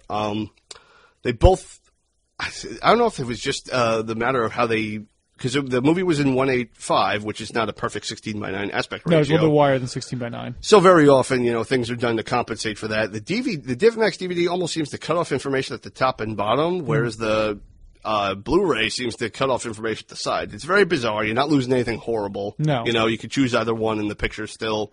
It's not like the pan scan versions of Ghostbusters. Like No, it's nothing even remotely fucking close to that. It's not even like 235 with open matte, that kind of thing. I mean, you may not even notice it. I didn't notice it until I compared the two. Right.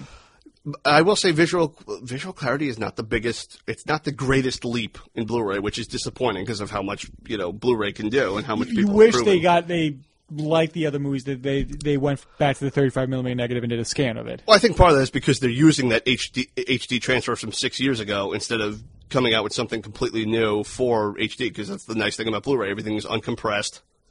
When it comes to the sound, I do believe it's the same pretty much soundtrack. You have your Dolby True HD 5.1 surround sound mix on Blu-ray, and you do get a Dolby Digital 5.1 compressed for DVD. But on it's advertised on the Blu-ray that you get a Dolby 2.0, which I didn't see in the options. Maybe no, because you popped up the options because you do that every time before we watch anything. I always check my sound settings because I have a surround sound system that we could do this with. But I mean, maybe it's in there because sometimes I go into my Blu-ray menu that's active in there, like the actual player menu, and select the different audio tracks. Maybe it's there. Maybe it's tucked in and not advertised. I don't know.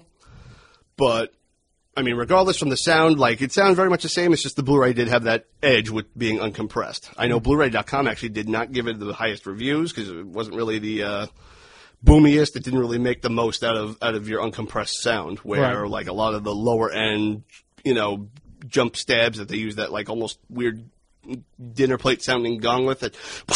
When something pops out, it didn't have as much rumble to it. And I always found the choice of the gun sound effects was really seemed really janky a little bit myself. Just the sound effects they use, and for the movie even back then, and just how it's compressed for this release, I never really enjoyed.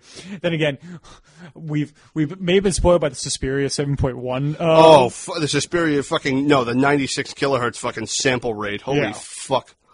If you have the Suspiria Blu-ray that has been released this year, and I know they finally re-released one without the special tin and soundtrack. Thank God I got that. $90 fucking though, but that's okay. If you could get a hold of that and you got a surround sound system that could do 96 kilohertz sample rates, dude, jump on that shit in a heartbeat. But I mean, going back to Halloween 4, the sound quality, everything is very clear, crisp. It's good. It's just it may not have the greatest effect, even on the Blu-ray. I noticed between the two, the DVD was a little quieter. Mm-hmm. And I mean, I know everything's not going to have the widest range because of the compression on DVD, but at the same time, too, I could still hear everything I needed to. So I think you find in the sound department then it's not the great. For you audiophiles out there, you're not getting the best audio experience, but you are getting something that is watchable and listenable. As it turns out, the special features, though, this is where the real quandary comes into place, because for that 2012 Anchor Bay Blu-ray, they actually left a few things out. They left out. Well, they got rid of one of the commentary track with Alan McElroy. They got rid of, but they added a brand new one with Dwight Little.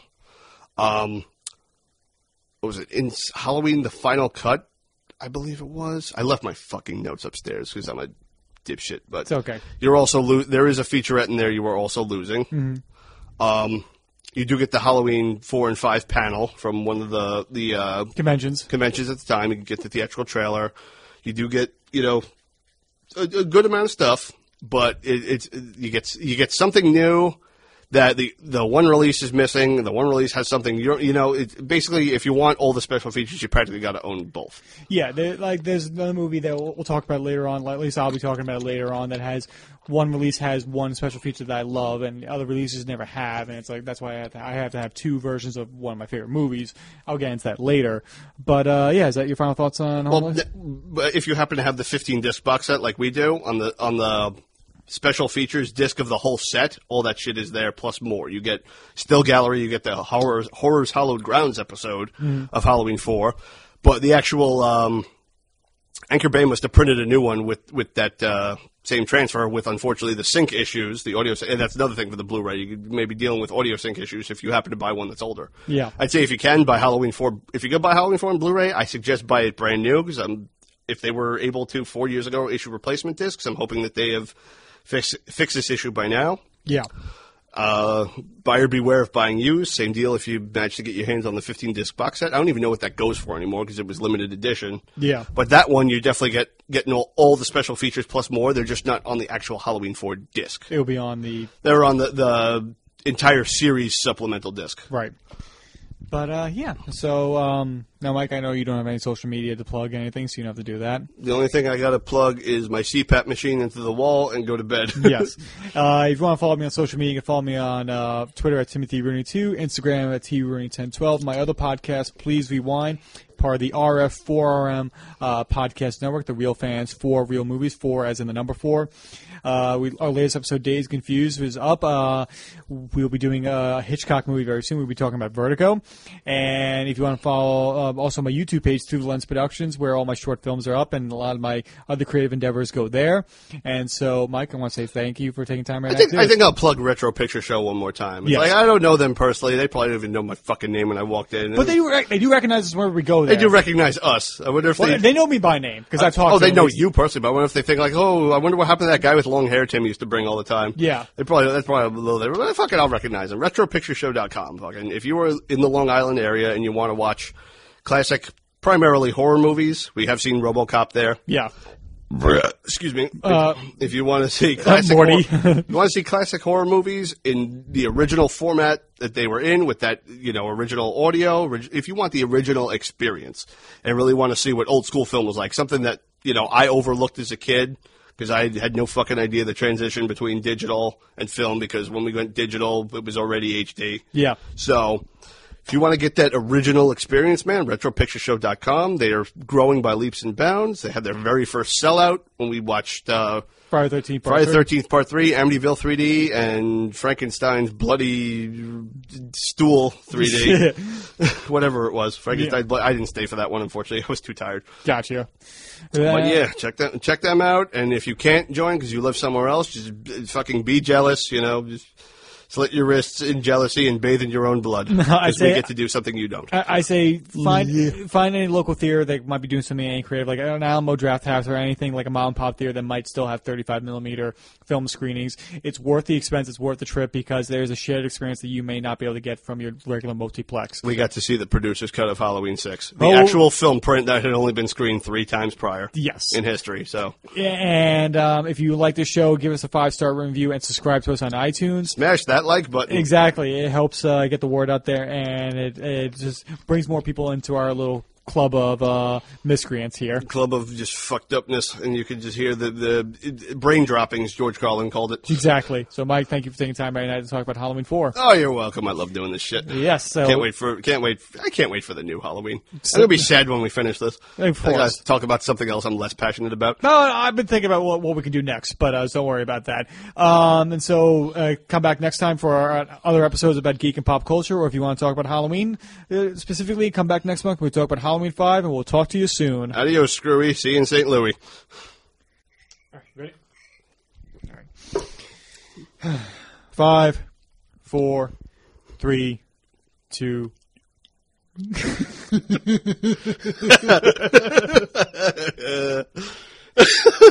I just delayed this by about half an hour, didn't I? You didn't have to say anything. You mimed your Dick Clark impression, and that threw me off. Now all of his body's paralyzed through rigor mortis. His whole body is a big boner because he's nothing but bones now. I'm surprised they put his bones in like one of the balls and like drop that when it goes off. They just It just fires his ashes into the air. he'll forever be part of New Year's, at least that year. Anyway, 100 years from now, they'll never change the name and they'll be asking, "Who's Dick Clark?" yeah.